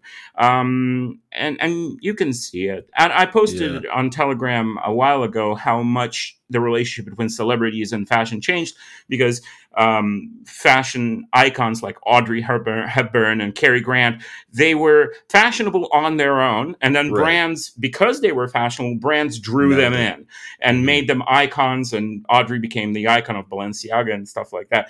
And Givenchy, sorry, not Balenciaga. That has changed completely, and these people are mannequins. Essentially, they get dressed, they fit the square peg, and they get sent out on the runway as much as possible in various combinations of what they're supposed to wear. And do you think it is because I've become more interested in it, just probably because it's much more mainstream now too. But when things are like it seems like men's fashion is more in the limelight with and hasn't really changed. Like, it's been like Rick Owens for like 2 decades or whatever. Yeah. Everyone wears the weird sweatpants. Do you think it's very stale time for fashion, or what's your opinion? It's a gross time because first of all, it's the time of the item, so not a lot of people build around an expensive purchase. Once you get a very expensive pair of sneakers, you have to also create a little look with them. It doesn't have to be as expensive, but it has to fit, and it has to sort of lead into people looking at the most expensive part of your outfit. So this has gone out the window completely. You just sort of buy a pair of sneakers and then a black sweatshirt and a black sweatpants, and then that's it. And you're rocking the one thing. That's not supposed to be correct. The second thing is, as you said, the formulas are tried and tired. They work. Like Rick Owens and people like that, they do have their adepts who will buy the collections, but you can't grow the brand exponentially forever on this fan base. You have to do stuff that will fit together, have to do stuff that is coherent, and that you do stuff. Sometimes you can, if you manage to do this, you can do stuff that's a little progressive, and that progresses your brands a little bit forward. Right. But the comfortability of male designers is a sad truth. They're very comfortable in their space, because there's not a lot of space in fashion these days. It's grown apart from the art, because it used to be a very artsy fartsy sort of thing to do. Oh, you make a Dali inspired thing, crazy. And it's become very memeified and viral. So the Schiaparelli lions on the shoulder and dogs on the shoulder, it's kind of another talking point, another headline. You just put it in the headline and you write a little article Fast about reaction. that. What's it? Oh, it's fucking Alice in Wonderland. Fine. Yeah. It's Alice in Wonderland. Let's send it out. So fashion has become dependent on the press and not the other way around, which is what it's supposed to be. Press is supposed to be serving the fashion world, and it's supposed to be kind of a vehicle for fashion brands to tell their story. No, it's the press that tells the story, and fashion brands are accommodating the press. And that's not good. That's not inventive or creative to me. Is just my take. Is the most important fashion city still Paris? Is it Tokyo? No. It's Paris and Milan, and it's always been Paris and Milan. Thank God people are trying through CFDA to revive New York as a fashion hotspot, because New York has produced so many good fashion, so many good art. It has gone down horrifically in the 2000s, and I think a lot of it blame rests on media and television, like the whole Sex and the City thing and the whole popularizing of New York fashion as a concept. It's just not good for the fashion itself. It's not good for creativity. You can write about it. You can make movies and series about it, but you don't influence it to the point where it becomes cliche and it becomes very boring. And that's the reason Y2K revival is such a thing now. People are wearing this kind of, what's known as what are they calling it? Grungy chic or whatever. Right. Now there's sleeves. Indie sleeves. Yeah, That's right. Which, that's correct. To me, that feels like a psyop onto it. It feels like Dov Charney is pulling the strings. He's like, I want to sell those sweaters again. He's a smart man. For the folks at home, he's making a knowing look. So those listening. Mm-hmm. So do you think that's the Dov Charney cabal? Is indie sleaze authentic? It's the recycled thing. People are so bored and so uninventive that they're recycling everything every 20 years or 10 years. Mm-hmm. It's fine as long as you do it correctly and as long as it's wearable and pretty and you can build your own style, personal style on it. And don't change it in a year. I don't think there's a Dov Charney conspiracy. Okay. So we haven't proven it yet. We're still going to look for that. Okay. But what about the Zoomer kids where it's this like, it's being called like a Halloween costume where people will comment like, no one dresses like this. And they're wearing all archive stuff in this costume. Do you think that's a better approach that they're like giving this much of a shit? Or does that feel... It's just rich kids going to dress up. I don't know. It all feels costumey to me. It all feels like copying. You're copying one another, and that's not what you're supposed to be doing. You're supposed to be playing with it. Like you're given this giant sandbox of things that you could do, and you're just sitting there in a corner with a shovel, building a little castle that you saw from someone across the sandbox. It's just not what you're supposed to be doing. I don't think it's fine. Like it works and it brings in money for TikTok and I get it. And you get to build your own little brand, your own little personal following. And that's cool. You're a teenager or you're 20 something. That's fine. You can do that. But what comes next? Like, are you getting any personal experience from this? Are you enriching your aesthetic sensitivities from this? Are you filling your head with anything except for what you're seeing and you want to do? Like this interaction? Not really. I don't care really one way or the other. They're obliged to do whatever they want. I'm not going to critique it. But it's not very inventive. It's all much of the same. I'm like the person who was really deep in the culture of the 90s and 2000s. Like I was a big fan of music back then, pop music. And it's just tiresome to see it all come back again. It's like, is this the best you people can do? Really? Is this like the best thing? Yeah, I thought we were going to see like a Kino. People would look at Kino more, but maybe because of the war now. Or that was like the Russian Nirvana. I've had it described to me. I've listened to that guy, and his music's pretty cool. Anna Khachiyan loves him. Victor Tsoi, he's such a mysterious figure too. Am I friends with Anna? Friends with Anna and them? Yeah.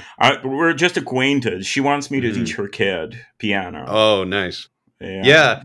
Well, people always laugh at me when I say this because it sounds like the dumbest, most name-droppy thing. But I'm like, oh yeah, my friend has a electroacoustic project with Anna Khachiyan's husband, and they're just like, get out of here, boo this man. But yeah, he's like a jazz drummer. I saw him with 1-0-Tricks, and the guy I know is like very down to earth guy, and he's like, yeah, that's what he's like too. So I don't have anyone to like name drop, except I'm really good friends with Nadia Tolokonnikova of Pussy Riot. I've known her for many years, and she pops up a lot. And I wanted my first episode of my podcast to be with Grimes. Like I wanted to come in like, Claire. We call her Claire in Montreal. Claire.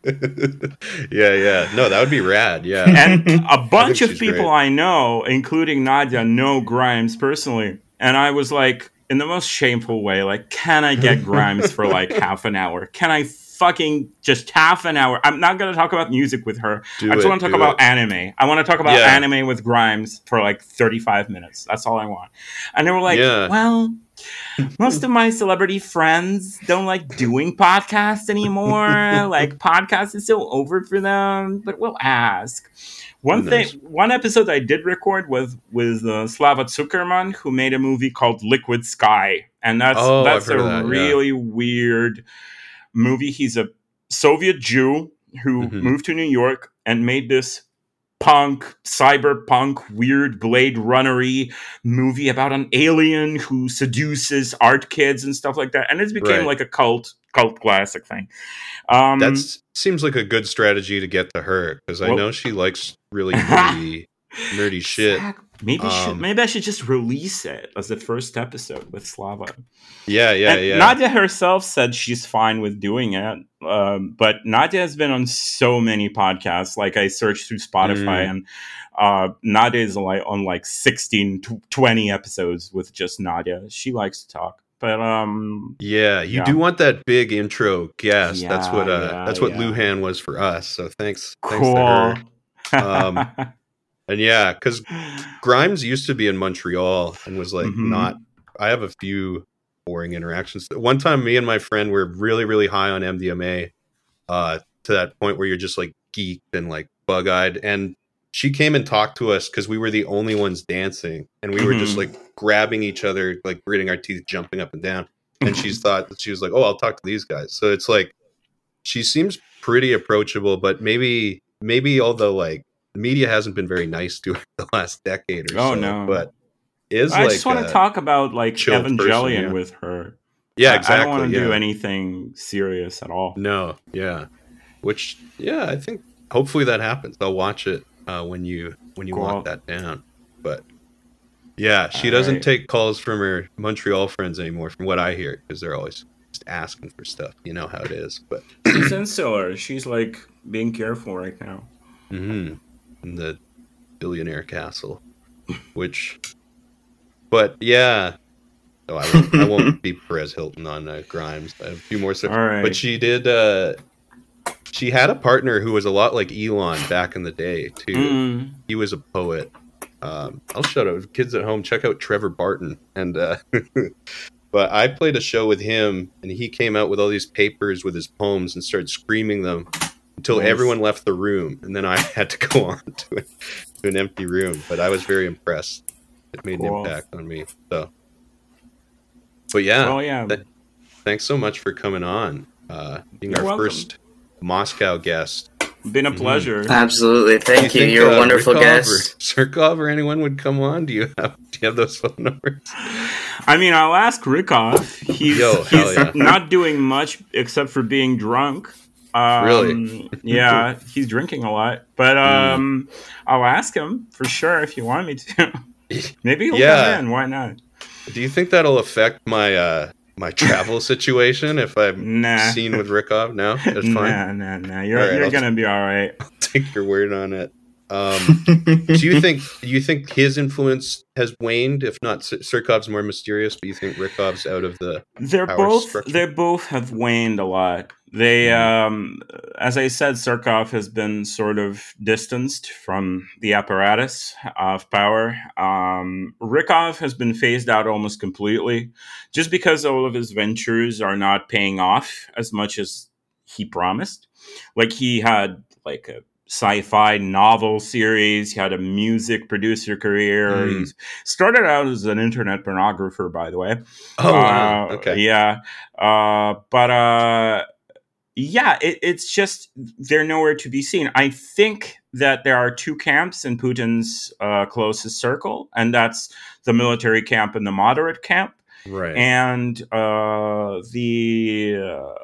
government is in kind of like a deadlock because they can't immediately withdraw all forces and say, okay, we fucked up, our bad. It would lead to a catastrophe in Russia economically and politically for Putin. So that's why the military war hawks are sort of pushing Putin on to keep keep the war of attrition going of some sort. Mm, But there's no ideologists there anymore, I don't think. no. I think there are just sort of It's managers the now. momentum. It's just reacting to Mm-hmm. what happens. And I'm sure the American listeners are curious. How's Edward Snowden? Do you ever see him? Is he Oh, out and God. around? I actually met him. Yeah. I met him at Yandex, the Russian Google thing. Extremely chill, extremely normal guy, very down to earth, very relaxed. I don't think he wants to be here, but I don't think he wants to be in jail either. So No. he's making the best of his situation. He's Right. fine with it. But that was like 2 years ago. I don't know what's up with him now. But he's like almost a diametrically opposite of Durov. He's like he has a very active mind, and you can see it. The cogs are working all the time, and We're saying Durov is he's like also autistic. maybe, but on the other side of the spectrum. Yeah. Dark Right. autistic, light autistic. Exactly. But yeah, you can see the brain working a lot all the time. Very fast speaker, very interested in you, kind of very engaging. While Durov is, from what I hear, is kind of out to lunch a little bit. But yeah, cool guy. I don't know what else to say. Had a couple of words with him. Shook Nice. his hand and stuff. Maybe Well, he'll come on. Oh. He always says the same shit. It would be. It's like There you go. Oh yeah. Except I did listen to that Red Scare, and he's just like barking over them. He won't let them speak. Oh God, Steve And, is so oppressive. But then they asked him about Brown Buddy, and he completely lit up because that was his little passion project, apparently. And I was like, "What? He did Brown Buddy?" He's like, "Yeah, I love that movie. Yeah. Great movie." And that was the one time he like let his wall down. But big fan of that grifter. I like Steve is an incredible grifter. Alex is an incredible grifter. They're both kind of incredible to watch. Just to watch as a human study. They're Orwellian. interesting. I keep thinking he should have some fashion, like the two collars and food stains. I think we'll start seeing a bit more. Of that. God, If Sam podcast Smith with Steve Bannon about fashion. About Steve Smith, like, the two that's Steves. That's the problem with people like him and Alex Jones, is like they immediately pull the blanket towards themselves. They'll just talk about what they want to talk. It doesn't matter what the topic of conversation is. Absolutely, they'll just talk for 3 hours about their thing, and that's yeah. Which he would like. He'd phone a Marxist newspaper, and they'd be like, "Hello," and he's like, "I'm telling you what's going on in Trump." Like, it was so strange, and like, I think he's on a lot of Adderall. Is my theory there? Might be, but for sure, gives a vibe. Yeah, and I feel in history it's going to be. I feel like Surkov will have a chapter. Bannon will have a chapter. All these God. Whether or not they were effective. Do read the Surkov novel. It's fantastic. Yeah, it's I want so to. strange. It's like I don't even know what to compare it to. It's like is it like Limanov's? Because I wanted to read that one too. No, Limanov's is almost diary-like, and Surkov is almost fantasy. It's almost Tolkien. It's really so out there. Is there an official translation, or it's just like a fan tran out on the internet? I would hope there is. Hang on. Sorry for the dead air. No worries. Yeah, I was going to ask before you go if we could get a listening list, because you said he had albums, Rykov had an album, the Duckling guy. Do listen to the album by Agatha Christie. Agatha Christie is a big Russian goth rock band, post-punky, sort of Joy Division-y. And every song in there is written by Surkov. Oh, wow. It's called Opium for Nobody, Opium для никого. And it's honestly a great album musically. Has some bops in there. But the lyrics are like malaise-filled and dark romantic. It's what you would expect, like Shoo Shoo would do right. It's sort of Fabulous brooding muscles, and yeah. romantic and all about love and death. It's so good. It's literally good. That's the Homicide. That's one check. Okay. Agatha Christie, Opium for Nobody. Yes.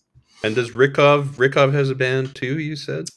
No, Or it's he was a music composition? producer. He produced some bands, but I wouldn't recommend. don't listen to those. Wouldn't recommend any one of his artists except for a group. Actually, it's a one girl band that was dissolved, and it was produced by Ivan Shapovalov, who produced Tattoo. Oh, okay. So nice. Red Scare fans. Yeah. Do Pay check that out. attention. And it's called NATO. And Nice. I'm going to link it. Could be in the Instagram or Hang I'll on. post these somewhere. for It the doesn't listeners. exist anymore, Oh, it's been memorable. but I will link it. Hang on. I will link it in the chat.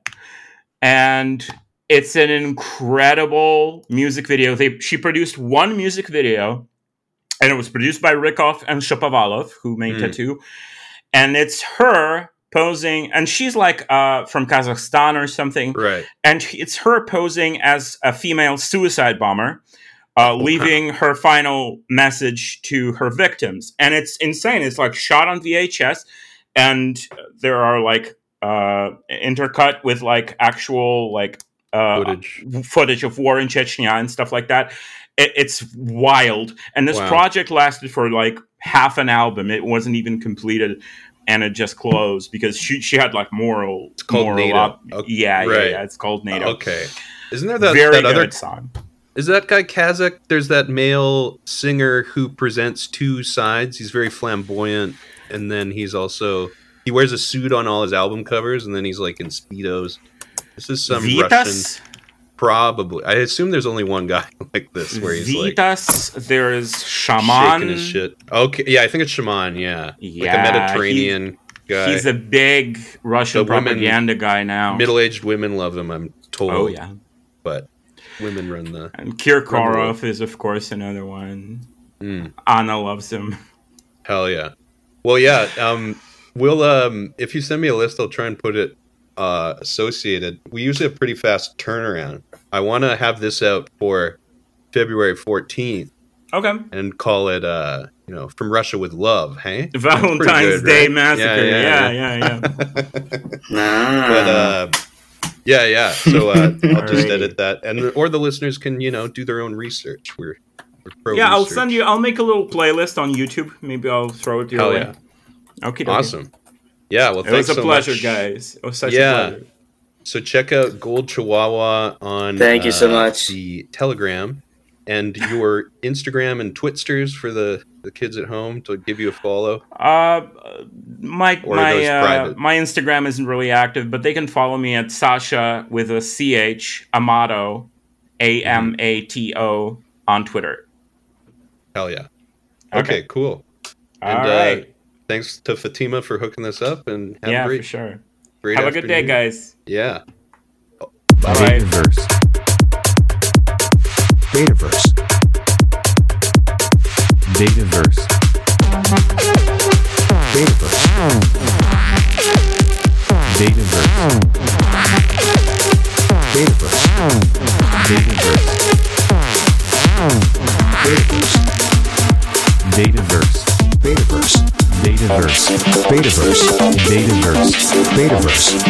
Dataverse.